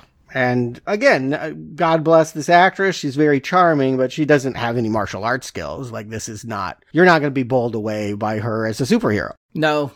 And she still doesn't have control of her powers, so it's supposed to be awkward, but yet she's fighting off 4 trained assassins at this point. But I'm having fun with the action. Maybe it's because I'm action starved, because we're over 90 minutes, nearly over 2 hours into this. Halfway. Yeah. And there hasn't been a lot of action, so you give me someone who looks like Grace Jones wielding a weapon and attacking Kamala Khan, I'll go with that. Okay, you can go with it. I'm glad someone is having fun. I will just say that, again, this almost confirms the idea that there are 2 different shows going on, and one works and one doesn't. Agreed, because, yeah, if you ask me everything that made an impression, it is not the action, it is not the superhero story. No, admittedly, when I think about this, when I think back just over the series, and I think about the high moments, none of them are an action scene. I think about the end action scene. You notice I even forgot the car chase we'll talk about here in a few minutes, but it's no Hawkeye, I'll put it that way. I mean, you guys liked Hawkeye more than I did, too. I had problems with that one as well. I'm recognizing I'm having problems. I really liked WandaVision. Maybe it was just I was new to the idea. It was the first. It was the first. If I watched it now, I would hear the flaws in it that you guys seem to think that it has. But I remember thinking Disney Plus Marvel shows were better than they become. And this is just a real mess, is the way I would describe it. This fight ends with her having a vision, and she's been having visions of, I think that's what, Aisha, that just suddenly pops up, and then all of a sudden she sees the train for no particular reason. Was that Aisha? I couldn't tell who was in there. I figured that's who it was supposed to be. They're all in shadow. It's Aisha's power working through the bracelet, right? Maybe, or something. Again, if this were actually concerned with being a superhero show, we would know all of these things. But the point is, just randomly, she sees a train floating in the air, and her grandmother calls from Pakistan and says, I can explain all of this. Hop on the next plane.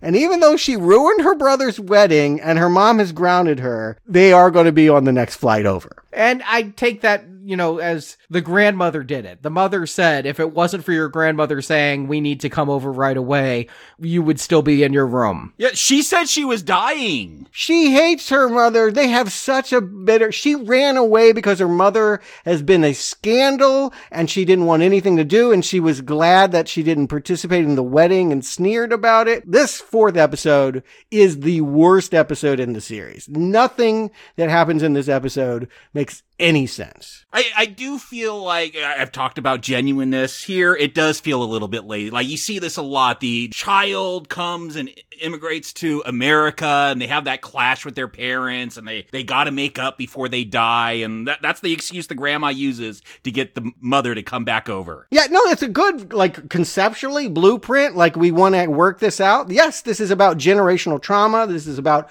women for centuries denying and embracing their power. You gotta do it, but but you got to do it better than this. And that these two end up fighting about toffee boxes while the girl goes running off with her who knows cousins to take photographs and stuff. This is terrible. This episode is a shambles, episode 4. I really like this being a tourist guide to Pakistan. I didn't think this series would ever leave Jersey. You know, Disney Plus, it's smaller than its New York cousins, so I thought it would stay in Jersey, and that they went to Pakistan, and that I'm getting these scenes and this introduction to the culture.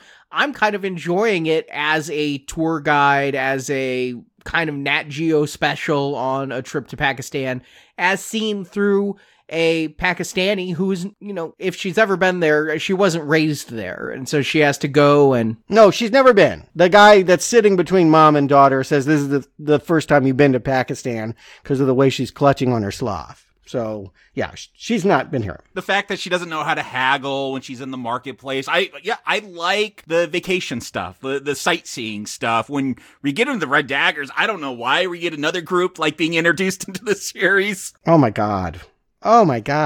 This is terrible. Okay, I was writing the plot summary, and I'm like, okay, I have to mention the Red Daggers and the clandestine, and I don't quite get what the Red Daggers are or what they're doing. They protect us from the jinn? Yes. Well, yes. We will find out that there are two different orders, and these are mortals. These are human beings that are defending our world.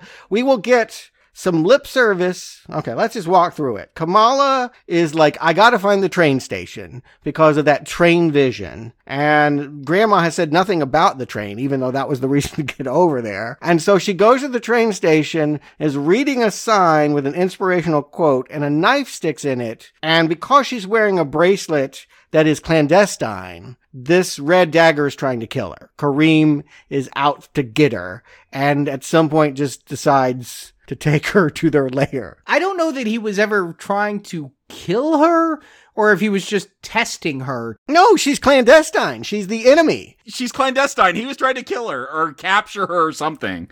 Yes, we hate these people. They're sworn enemies to the death. But yet there's something fun about their sparring. You know, it feels like more of a test than an attack. Yeah, it feels lame, is I believe the word I would use. Yeah, Iron Man versus Captain America, Batman v Superman. Superheroes always got to fight each other because they don't know how to talk and introduce themselves. This cliche, like I've seen it way too many times. I was committed to watching this whole series in one day, and when we hit this, Ooh, you're brave. We hit this moment, and I was like, I'm going to watch the rest tomorrow. I'm done. This is not working, is where I left it. I was kind of angry. And I came back to the show after 24 hours. I watched it all in one day. I went the marathon route But did you watch it week by week when it came out? You're seeing it twice. Yes, I did. This is my second time watching the series. Okay, yeah. And I broke this up over 2 nights, 3 episodes each night. I will say the second night is when my 12-year-old joined me, and I kind of filled her in on what she'd missed, because I wanted to see her reaction. I was wondering if this would click. She's not always into superhero stuff unless it's funny, like Guardians, and I will say, like, she's at the age, they start turning cynical, and they don't like things that feel disingenuous, like they're trying to play for a 12-year-old, and so, like, when they get to some of the TikTok stuff, she gets real upset, but I was watching her closely through these final 3 episodes just to try to gauge how she was taking it in. And I will say, with this 4th episode, she's like, kind of whatever. It didn't capture her, this first one she watched. It's too underdeveloped, really. Why would you like Kareem or Waleed? Like, yeah, they have a cool hideout or whatever. They're the Red Daggers. They wear red scarves. They throw knives. And, yeah, there'll be some lip service. There's a 3D map that says our human world is interlaced. They exist overlaid one over the other with the Jinn dimension. And somehow, by opening the veil, you're only going to destroy humans? That's what I heard. It's going to destroy Earth and make their world take over ours. Like, the energy Kamala uses will overrun the Earth, I take it. What's their world like now? I mean, is the problem they just can't catch a cab back to their world, or is their world in shambles and they need this power? No, they just want to get back to their world. They're stuck in ours. They can't get back to theirs. Bruno says in episode 2, I think, it would take the power of the sun, which we're told Captain Marvel has, to open that portal, but that's a lot of power. You don't want to mess with it. So that's why they wanted a couple of days to think it over. It seems to me like they could have worked on a different solution than like, let's kill everyone. And yeah, the contrivance of that is exactly that. But yes, I don't like the Red Daggers. She hangs out with them later at the bonfire and they're playing guitar and eating biryani and all. Really, this works for you? You think this travelogue is fun? Like, it feels like a mess. For what it is, yeah, it works for a Disney Plus series for children. I'm not having a bad time. I am enjoying the travelogue. Okay, I hated this episode. I agree. I enjoyed the travelogue bit. I enjoyed seeing that it, made me think that Pakistan wouldn't be a bad place to visit sometime. It looked like a interesting trip. And yeah, the stuff with the Red Daggers, I just trusted there would be more explained later, and it never was. No. Yeah, but I mean, we're not watching a travelogue. I mean, that's really off topic if we're thinking about vacation plans and like, oh, I'd like to eat that. Let me look up a recipe. But that's part of the mission of this series. We're told by Kamala's mom, find yourself. Stop trying to be Captain Marvel and find out who you are. So yes, she has to explore those Pakistani Muslim roots, and we're going to do that a lot more in the next episode, but I do feel like that is part of the mission statement. This is who you are. Discover what that means, especially in America. I just wish it didn't feel like checking boxes. I guess that's what I'm really saying. Yes, conceptually, we needed this episode. We needed her to go and know about her culture and to see the suffering and the strength of the women that have been the previous generations. All of this is right on point. In the writer's room, I tell them, yep, go write that. But if this is the finished script, yeesh. Anyway, the point is, the clandestines were arrested last episode, but they break out, cause why not? They're tough. And they come back and it's a big fight. Yeah, they're in this max prison, which is where I would assume they hold things like Abomination and all the supervillains that actually don't get killed. And yet these lame people are able to just break out pretty easily. I was kind of bummed about that they get out so easy. I mean, maybe I'm not remembering it because it didn't make an impression. Do they use powers ever in this breakout? I just remember a lot of mixed martial arts. They're all handcuffed to a pipe, yeah, and then all of a sudden they're not. I don't know what. And like suddenly they just had their weapons again. And mom tells son, "You're not with us anymore." Well, guess what? He wasn't with you before. He ran and told Kamala you were coming. So I don't know what this is. But yes, the point is we got the bad guys descending on the Red Daggers. And to me, this is a bigger fight than the wedding spectacle, Arnie. I feel like this is the biggest action. This is, yeah. And I think it's incredibly bad. Yeah, I actually kind of enjoy this car chase with the little 3-wheeled cart.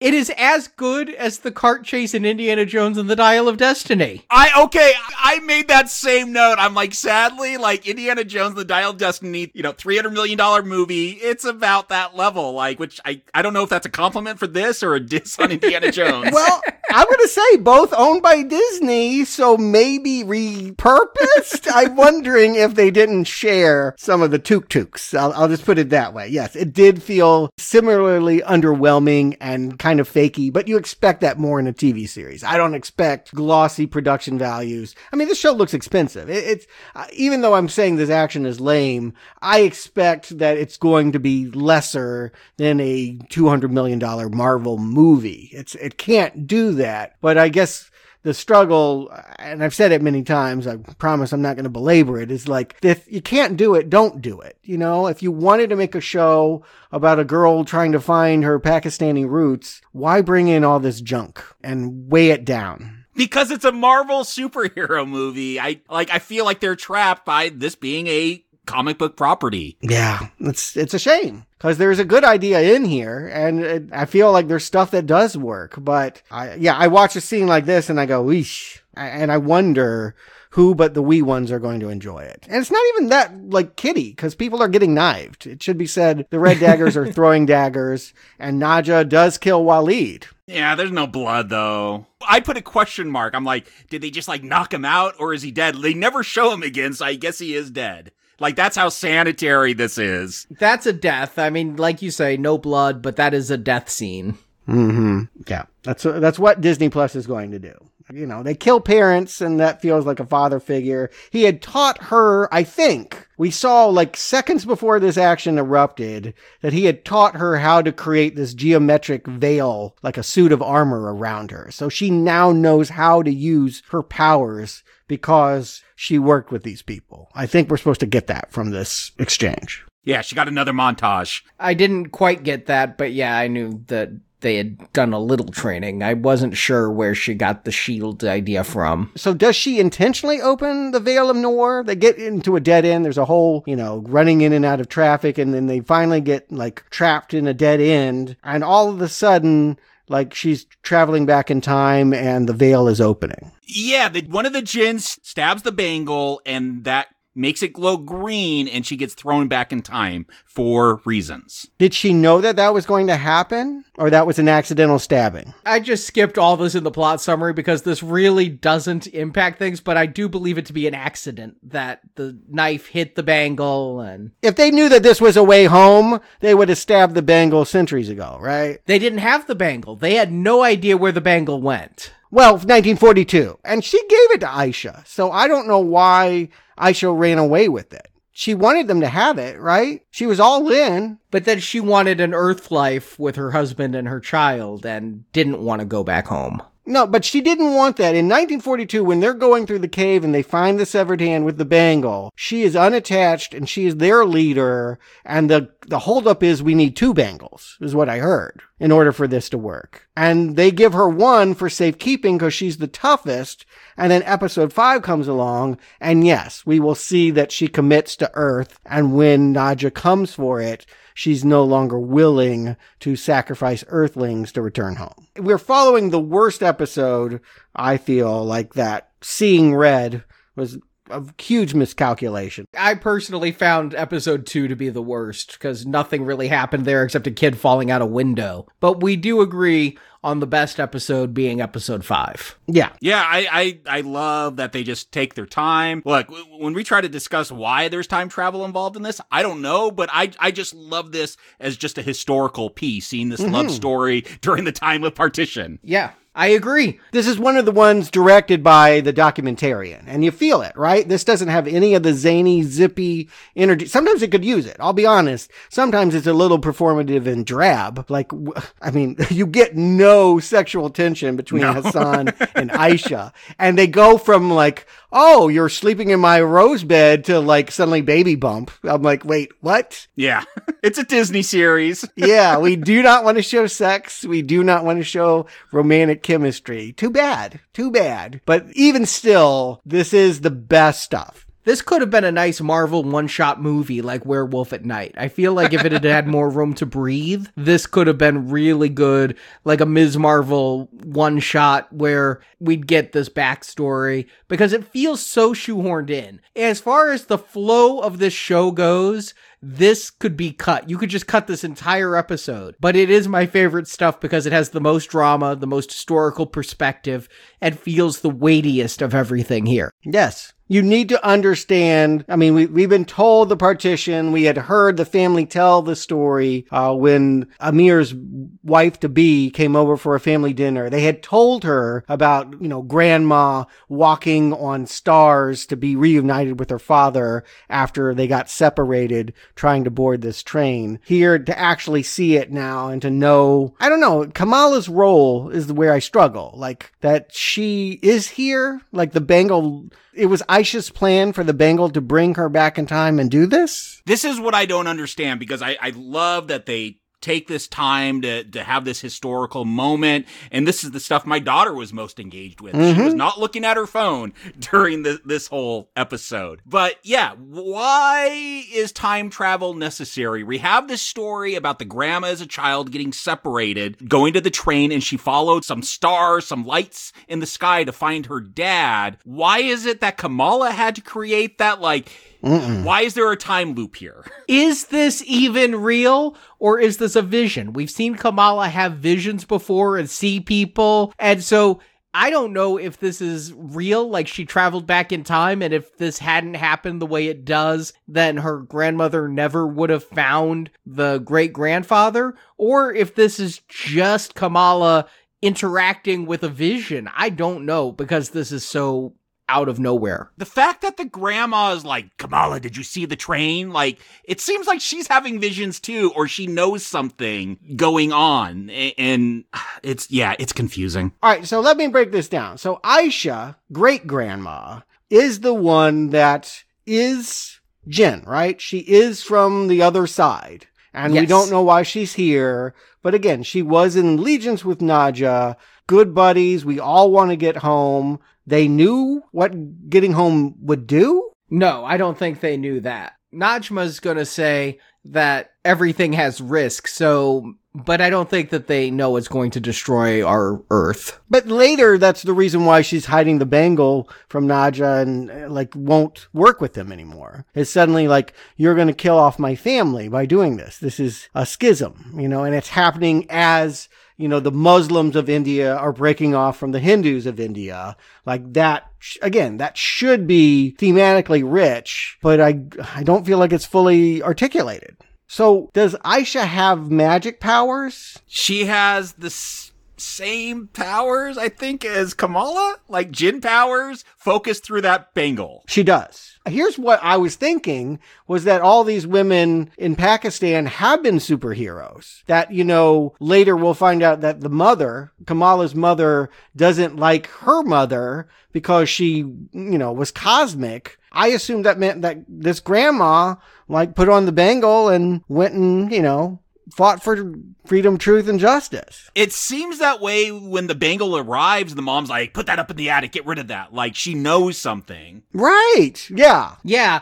And yet that never pays off. No. And maybe all it is that this baby, I call her a baby, but maybe 3-4 years old, grandmother as a baby has a magical moment only provided by Kamala. So again, I'm going to hypothesize maybe Kamala is the first one to actually be able to use magic, because we don't see Aisha ever create purple stepping stones or do anything, magical. She doesn't, have martial arts powers or any of that stuff. She throws a knife at a British guy and that's it. That's all that I ever see her do. Yeah, one thing that really confuses me is the Jinn power, because when they're being introduced a couple episodes ago, and the Jinn are introducing themselves and talking about their powers, one thing that they say is to Kamala, the bangle unlocked your power. Maybe someday Cameron will find something that unlocks his power. So was Aisha's power ever unlocked? Or if you're from that realm, does it need to be unlocked? I don't know.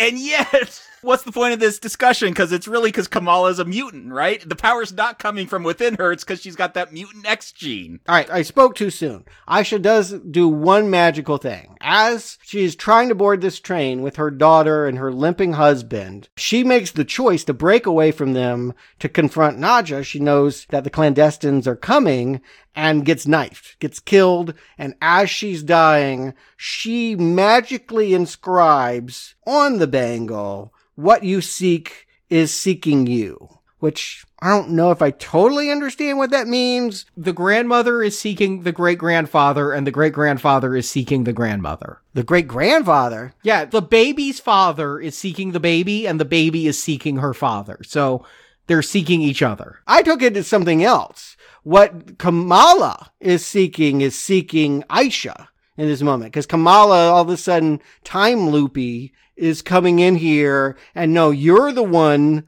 all along that made the magic, not me. Oh, maybe because she's a Jinn, she made a wish to save her daughter, and for whatever reason, that brought Kamala to the past to do that, because now she has powers because she has the bangle, but who cares? Why is there a time loop? Why do this? It feels like you should have a reason. Yes, yeah, you need to spend time on this. I like this episode but I hate the fact that I have to suck it up and overlook so many underdeveloped and confusing elements. Yeah, again, you could have honestly cut this whole thing.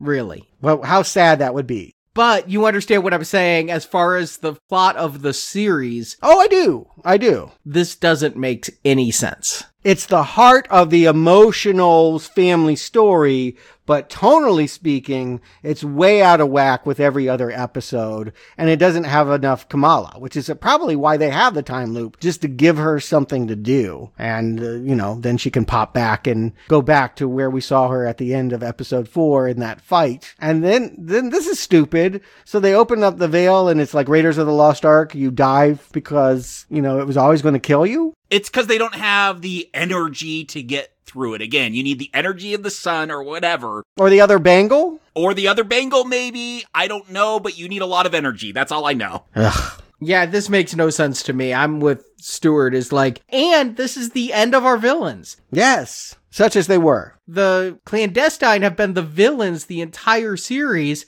Here we are in episode 5, and we're killing them for reasons unknown. I'm very frustrated by this, and I didn't even remember this when I was coming back to the series. I didn't remember they killed the bad guys in episode 5, and we'd still have a whole other episode. Yeah, what else are they going to do? Well, the tease is, as the mom goes into the veil, she knows she's going to die. She says, I know what will close this. I thought you wanted to go through it, but okay, you're going to close it. That's the sacrifice of herself, and as she does it, she wishes all her powers to her son. The reason she wants to close it is because Kamala points out, this will destroy the Earth, and your son you left behind. Right. So why should she care about a son she abandoned? Well, she's now regretting abandoning that son, because Kamala said so. Yeah. You see what I'm saying. This thing did not work out its emotional beats. But think about the 9-year-olds that need to understand this. Yeah, and that, as Arnie said, there are people that don't even know this history, and the good that this is doing as far as informing, a portion of this country that wants to know about Muslim culture, and the gift of it is that eclipsing all the mistakes that are being made. It's a real struggle for me. I'm going to say yes. They kind of are for me. Yeah, I agree.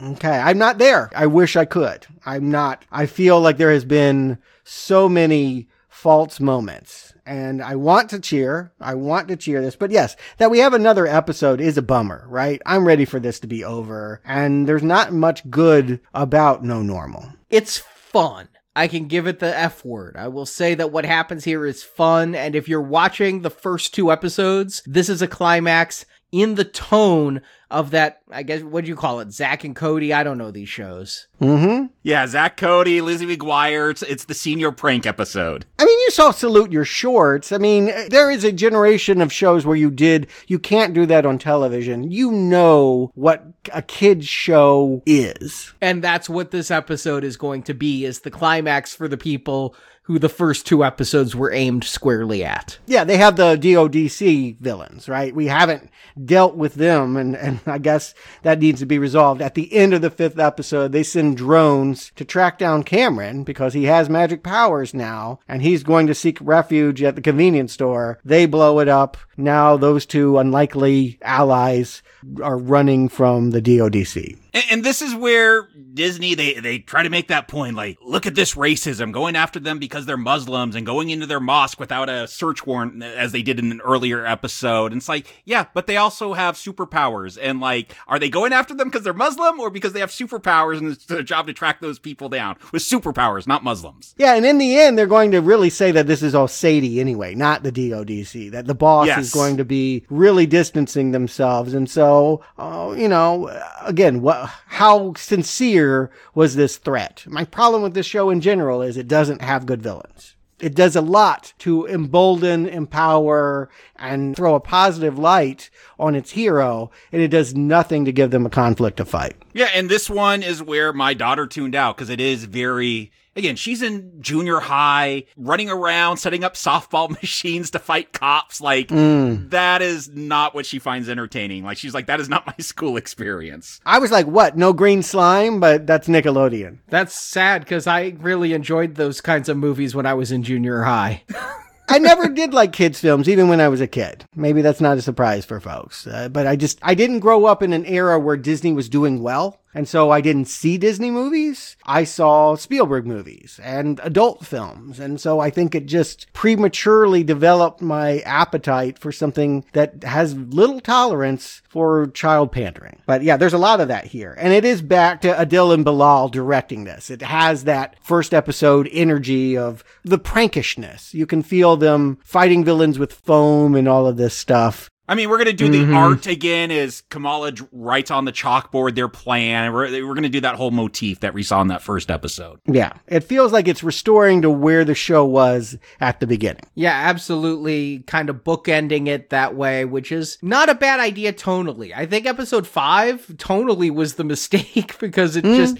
Because the people who enjoy the other 5 episodes are going to probably be very bored by episode 5, whereas this is the tonal conclusion of what they started. And, you know, it does remind me a little bit of Spider-Man Homecoming again, just kind of the silliness around the high school. Yeah, what matters here? So the point is that it looks like Cameron and Kamala are a real item. Like they're bonding, not just because they have magic powers, but they grab each other's hands. And you get the sense that, again, I think we even see Bruno walk in on that, interrupt them before they kiss. And they're going to be a couple. This is season 2. We should expect, I don't know, this guy, Cameron, looks so much older than her. Like it feels, I know they say he's 17, but he looks at least 5 years older than her. Yeah, I agree. I felt like he was in his 20s or something like that. It was not... Bruno felt age appropriate. Cameron, not so much. Yeah, I was weirded out by it. It just felt a little bit off, but hey, whatever. And he is 25 in real life. Yes. And Iman Vellani is only 20 in real life, so there is a 5-year gap there.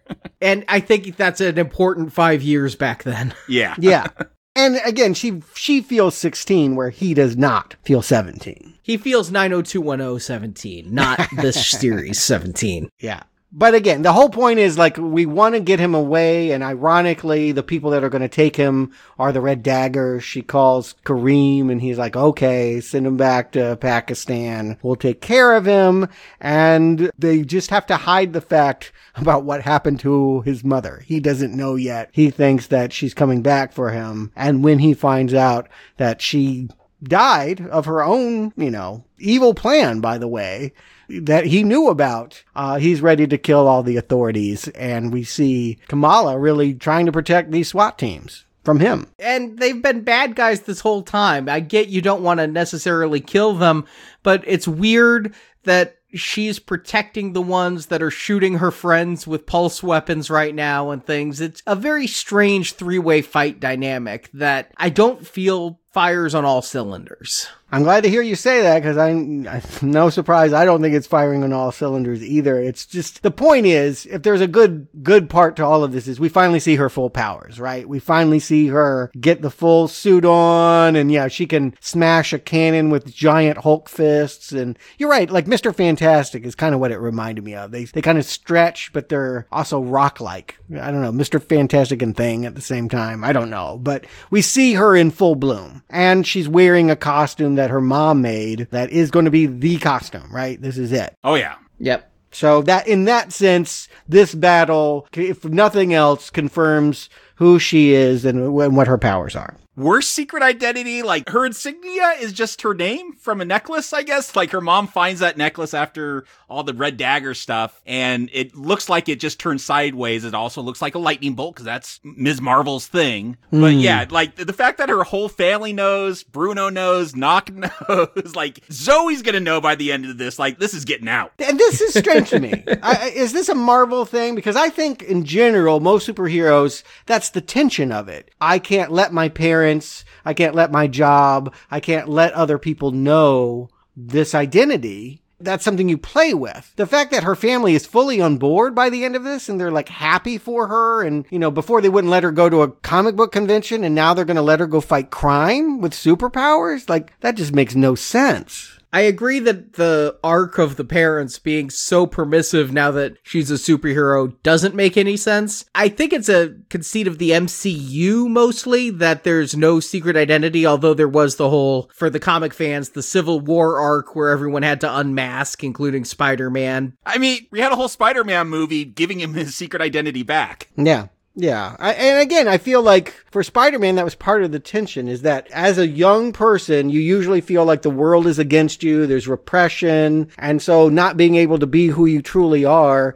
kind of fits in with the idea that no one can know your superhero. I feel like she needed that, honestly. Like, it feels wrong that everyone knows who she is and are blasé about it. Well, you get this big Spider-Man moment at the end here where you think the Department of Damage Control is going to get him, just like Spider-Man, like he Doc Ock's about to get him, but then the community's going to come in. They're going to line those cranes up for Andrew Garfield to swing to get to the lizard. Like that's always a big Spider-Man moment. But here, like if you're bringing the community together, I would have liked to see maybe like she was the factor, that maybe all these Muslims in this community had different ideas. Like we toy with that with the election of the board member with Knock, but like it doesn't get in deep, and like she's what unified it. Like the fact that the cops are going to help them too, for that to be an arc and have real emotion, like they should have been indifferent or hassling them, and I didn't see that happen in this series. Yeah, that's a lot about my feelings about the entire series, is that I understand conceptually what they wanted to do, but I didn't see them actually dramatically pull it off. And yes, all of this is very box checking, that Zoe, the social media guru, is going to go out to her followers and bring the crowds. I'm not sure what the brother ever does, but he's there throwing softballs, and that Nakia, who didn't seem to like superheroes and treated her hijab like it was her superpower, like is going to be like, okay, I accept that you lied to me about your identity, and it's a non-issue, even though earlier she was mad that this superhero was bringing problems on the Muslim community. That just resolves itself just without real dramatic weight. And yet it's the coming together of teenagers and, the putting behind of small teenage rivalries in face of a larger threat. And you're gonna you keep mentioning you can't do that on television. The agents are gonna get slimed because Bruno is gonna create some kind of trap in the science lab that looks like it creates gallons of shaving foam and things. It's called elephant toothpaste. It's very popular on YouTube. Yeah, I'm sure. Or was a few years ago. Yeah, I get it. Again, it's the questions I'm asking are not the questions I would ask if I were 12. And I probably would enjoy this a whole lot more than I am now. But after Cameron gets away, we're going to jump a week later, and this is the goodbye to Bruno. Is it the blowing up of the Circle Q that made Bruno decide to take the gig at Caltech? Well, he said he was taking it already. Well, and now he has Cameron's car, so I think, although Naki is driving it, because they want to make that point, but I don't know. And he's going to tell her what you said, Jacob, to Kamala, there's something different in your genes, like a mutation. And in the score, if you listen real closely, you could hear that old X-Men theme from the 2000 movie play a few strings. This is why I was surprised I didn't have this spoiled, because it feels like every clickbait article and YouTube video out there is always trying to claim, like, this is how we get X-Men back into the MCU. And like, well, here, they just brought up mutants, and I didn't hear anyone talking about this. I guess because no one watched it. Yeah, I have seen the clickbait articles. The MCU has its first mutant, and you click the article and it's Kamala. Okay. Yeah, I feel like there's 5 or 6 different endings. They like have her sitting on a lamppost talking to her father. I feel like every time I think this thing's over, there's another scene. Yeah, well, the scene with her father's where she finally gets her name, right? She's going to find out Kamala translates to Marvel, and so he calls her their little Miss Marvel, and that's why she is Ms. Marvel now. Yeah, that's the end of the show, right? Except, like, they keep having, like, false endings. Like, then it's like, no, we got to do the car. No, she's got to sit on a lamppost. Like, and then we get this mid-credit scene, which is the actual tease. I think it's from the movie, The Marvels. It seemed like it was from the trailer that I saw. Yeah, I believe it is actually footage from the movie. And let me just see if I understand this correctly. They've made a Marvel Freaky Friday. This is all about Brie Larson being pretending to be a little girl? No, there's 3 Marvels and they change places whenever they use their powers. That's what I got from the trailer. Yeah, it's not body hopping. It's literal, like, teleportation. Oh. Like their actual physical body changes, yeah. Okay, because I'm like, I really think that's a bad idea. Really bad.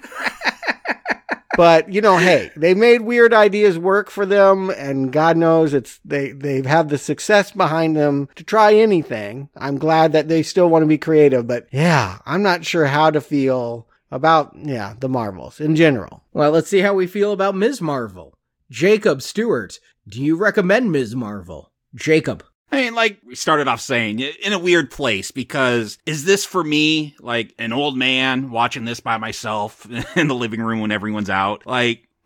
No, and I recognize that though. This is made for young children, tweens, and it's gonna have that aesthetic, it's gonna have that attitude. I accepted early on that this was gonna be Hannah Montana meets the Marvel Universe. Fine. How bad is that going to be? I said, I went in with the worst expectations after seeing the trailer for this series. And I'll have to say, by the end, I really like, if you're talking about the woke heroes, the Ironhearts, the Miss America Chavez, the Lady Hawkeye, Hailey Steinfeld. I like this Miss Marvel. Out of these, I don't remember anything about Ironheart. America Chavez, didn't make much of an impression. I will say Kamala Khan, she is there with Hailey Steinfeld as Hawkeye.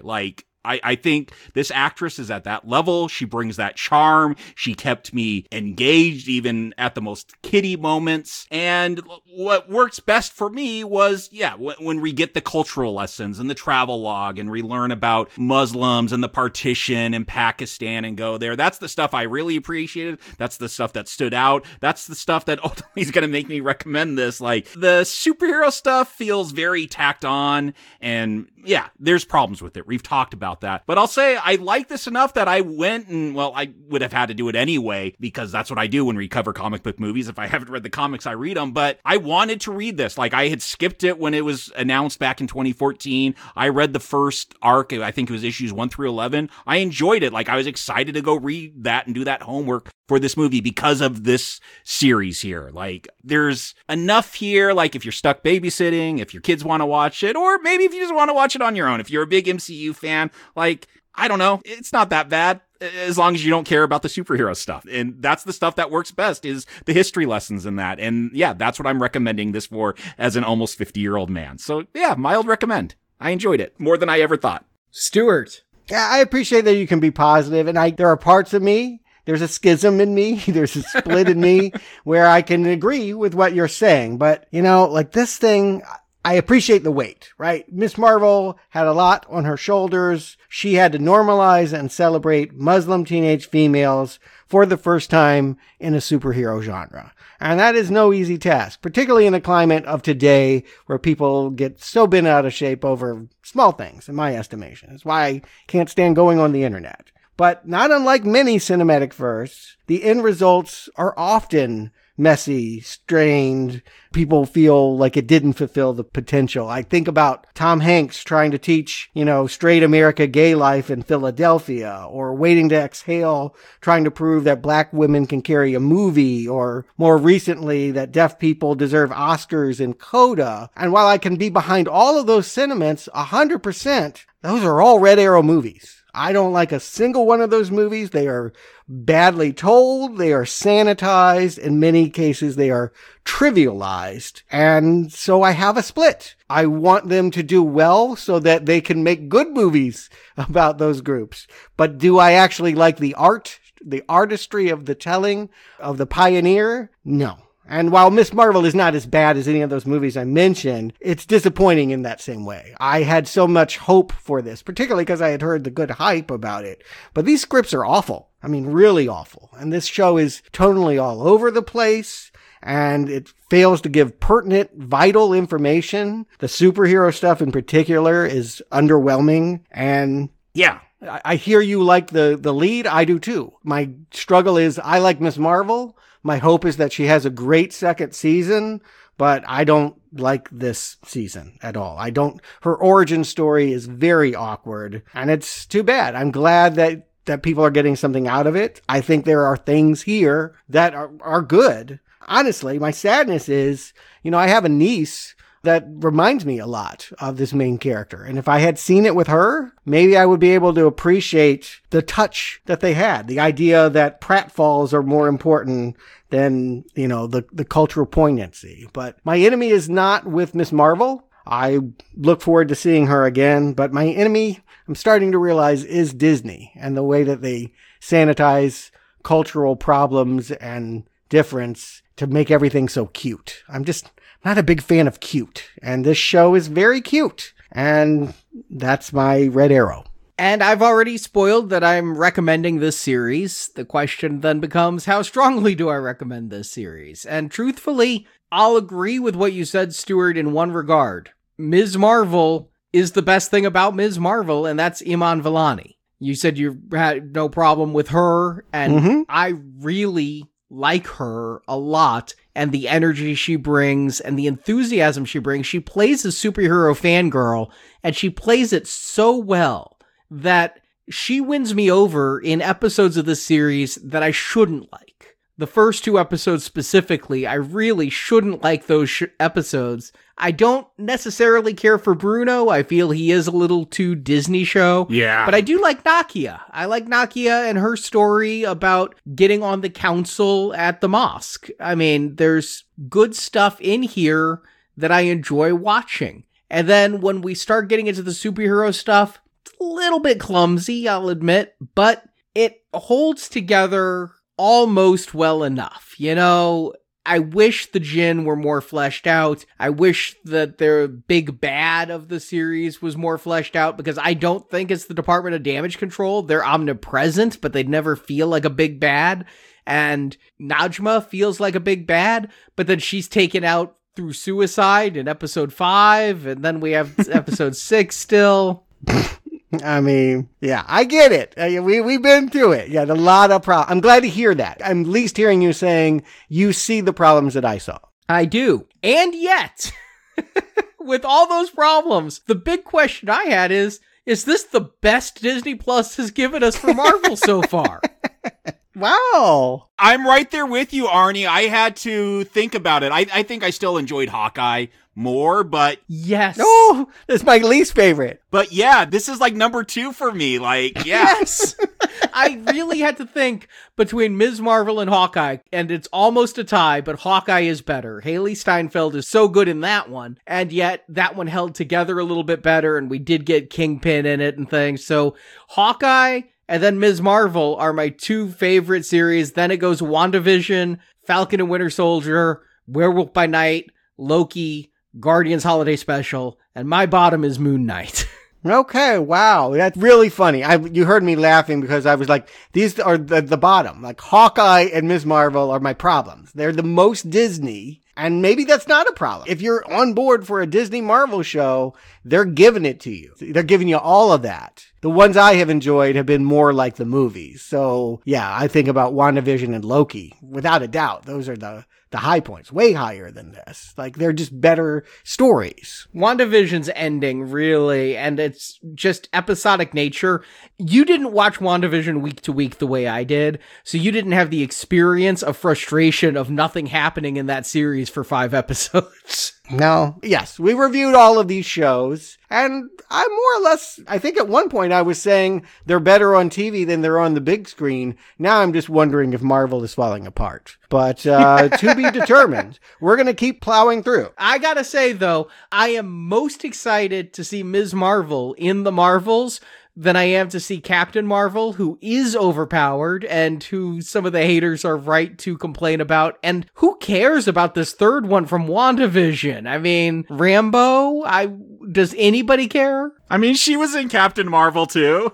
Yeah, the lesbian that couldn't be. As a little girl, a different actress. Really? They recast? No, I mean, she was a little girl. Remember, that took place in the 90s. Yeah, okay. I don't remember Captain Marvel. I'll be honest, that's one of the ones that has faded into... I remember something about Annette Bening and flying around in jets. Jude Law, yeah. Put it on your rewatch list, Stuart. Jude Law's in it? Oh, I guess so. Yeah, wow. He's the bad guy or the gaslighter? Wow. If you're rewatching every movie leading up to series, are you rewatching every MCU installment going up to the Marvel, Stuart, or are you just going to do Captain Marvel? Yeah, just Captain Marvel, yeah. And Secret Invasion, which I feel like is, going to tell us more information, at least what Nick Fury's been doing all that time. We're going to still build to these shows. There's a She-Hulk show we're going to get to in a couple weeks. But we've got so many theatrical releases in the weeks ahead that will be filling our times. But next week, we've got to cover something else green. Not She-Hulk, but Turtles are back with some mutant mayhem. Are your kids back? I'll be watching all of those films, and I will be trying to see what there is to be seen. If the kids need to come back, I'm calling the plumber and getting them back. Yeah, fish them out of the toilet. The big question is, have they aged, or are they the same age as they were when we reviewed Turtles all those years ago?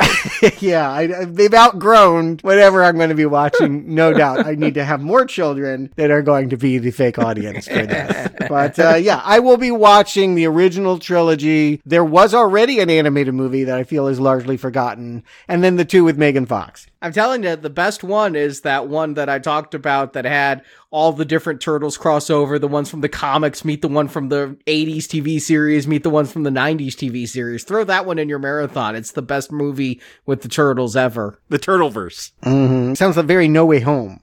Across the Turtleverse. I like that, Jacob.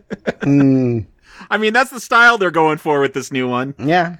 Yeah, definitely. The animation definitely feels like it wants to capture, and I hope they do. I hope they get a kernel. It's working on me. I'm excited for it. Okay. I mean, excited is a big word, but I think it will be better than much of what I watched and rewatched. Meanwhile, this Friday, our gold level donation series for summer is reaching the end. We're biting into the final shark movie of the season, The Meg 2. It opened this past weekend, and our review will be out for gold level donors and patrons this Friday. Here. Still looking for another Jaws.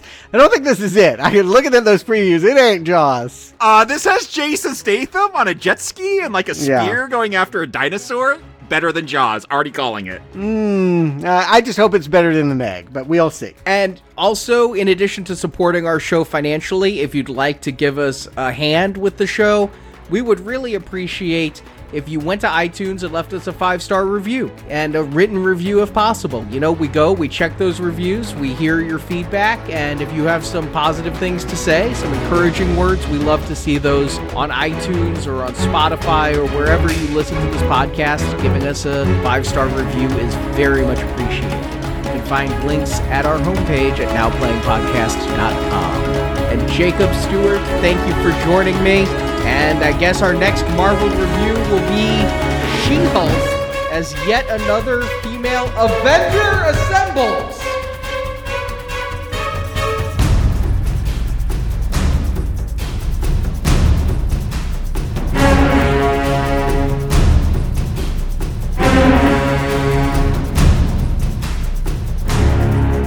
Peter, you were just so perfect. That's what Kamal means in Arabic. Kamal means marvel. Thank you for listening to this episode in the Now Playing Avengers Retrospective Series.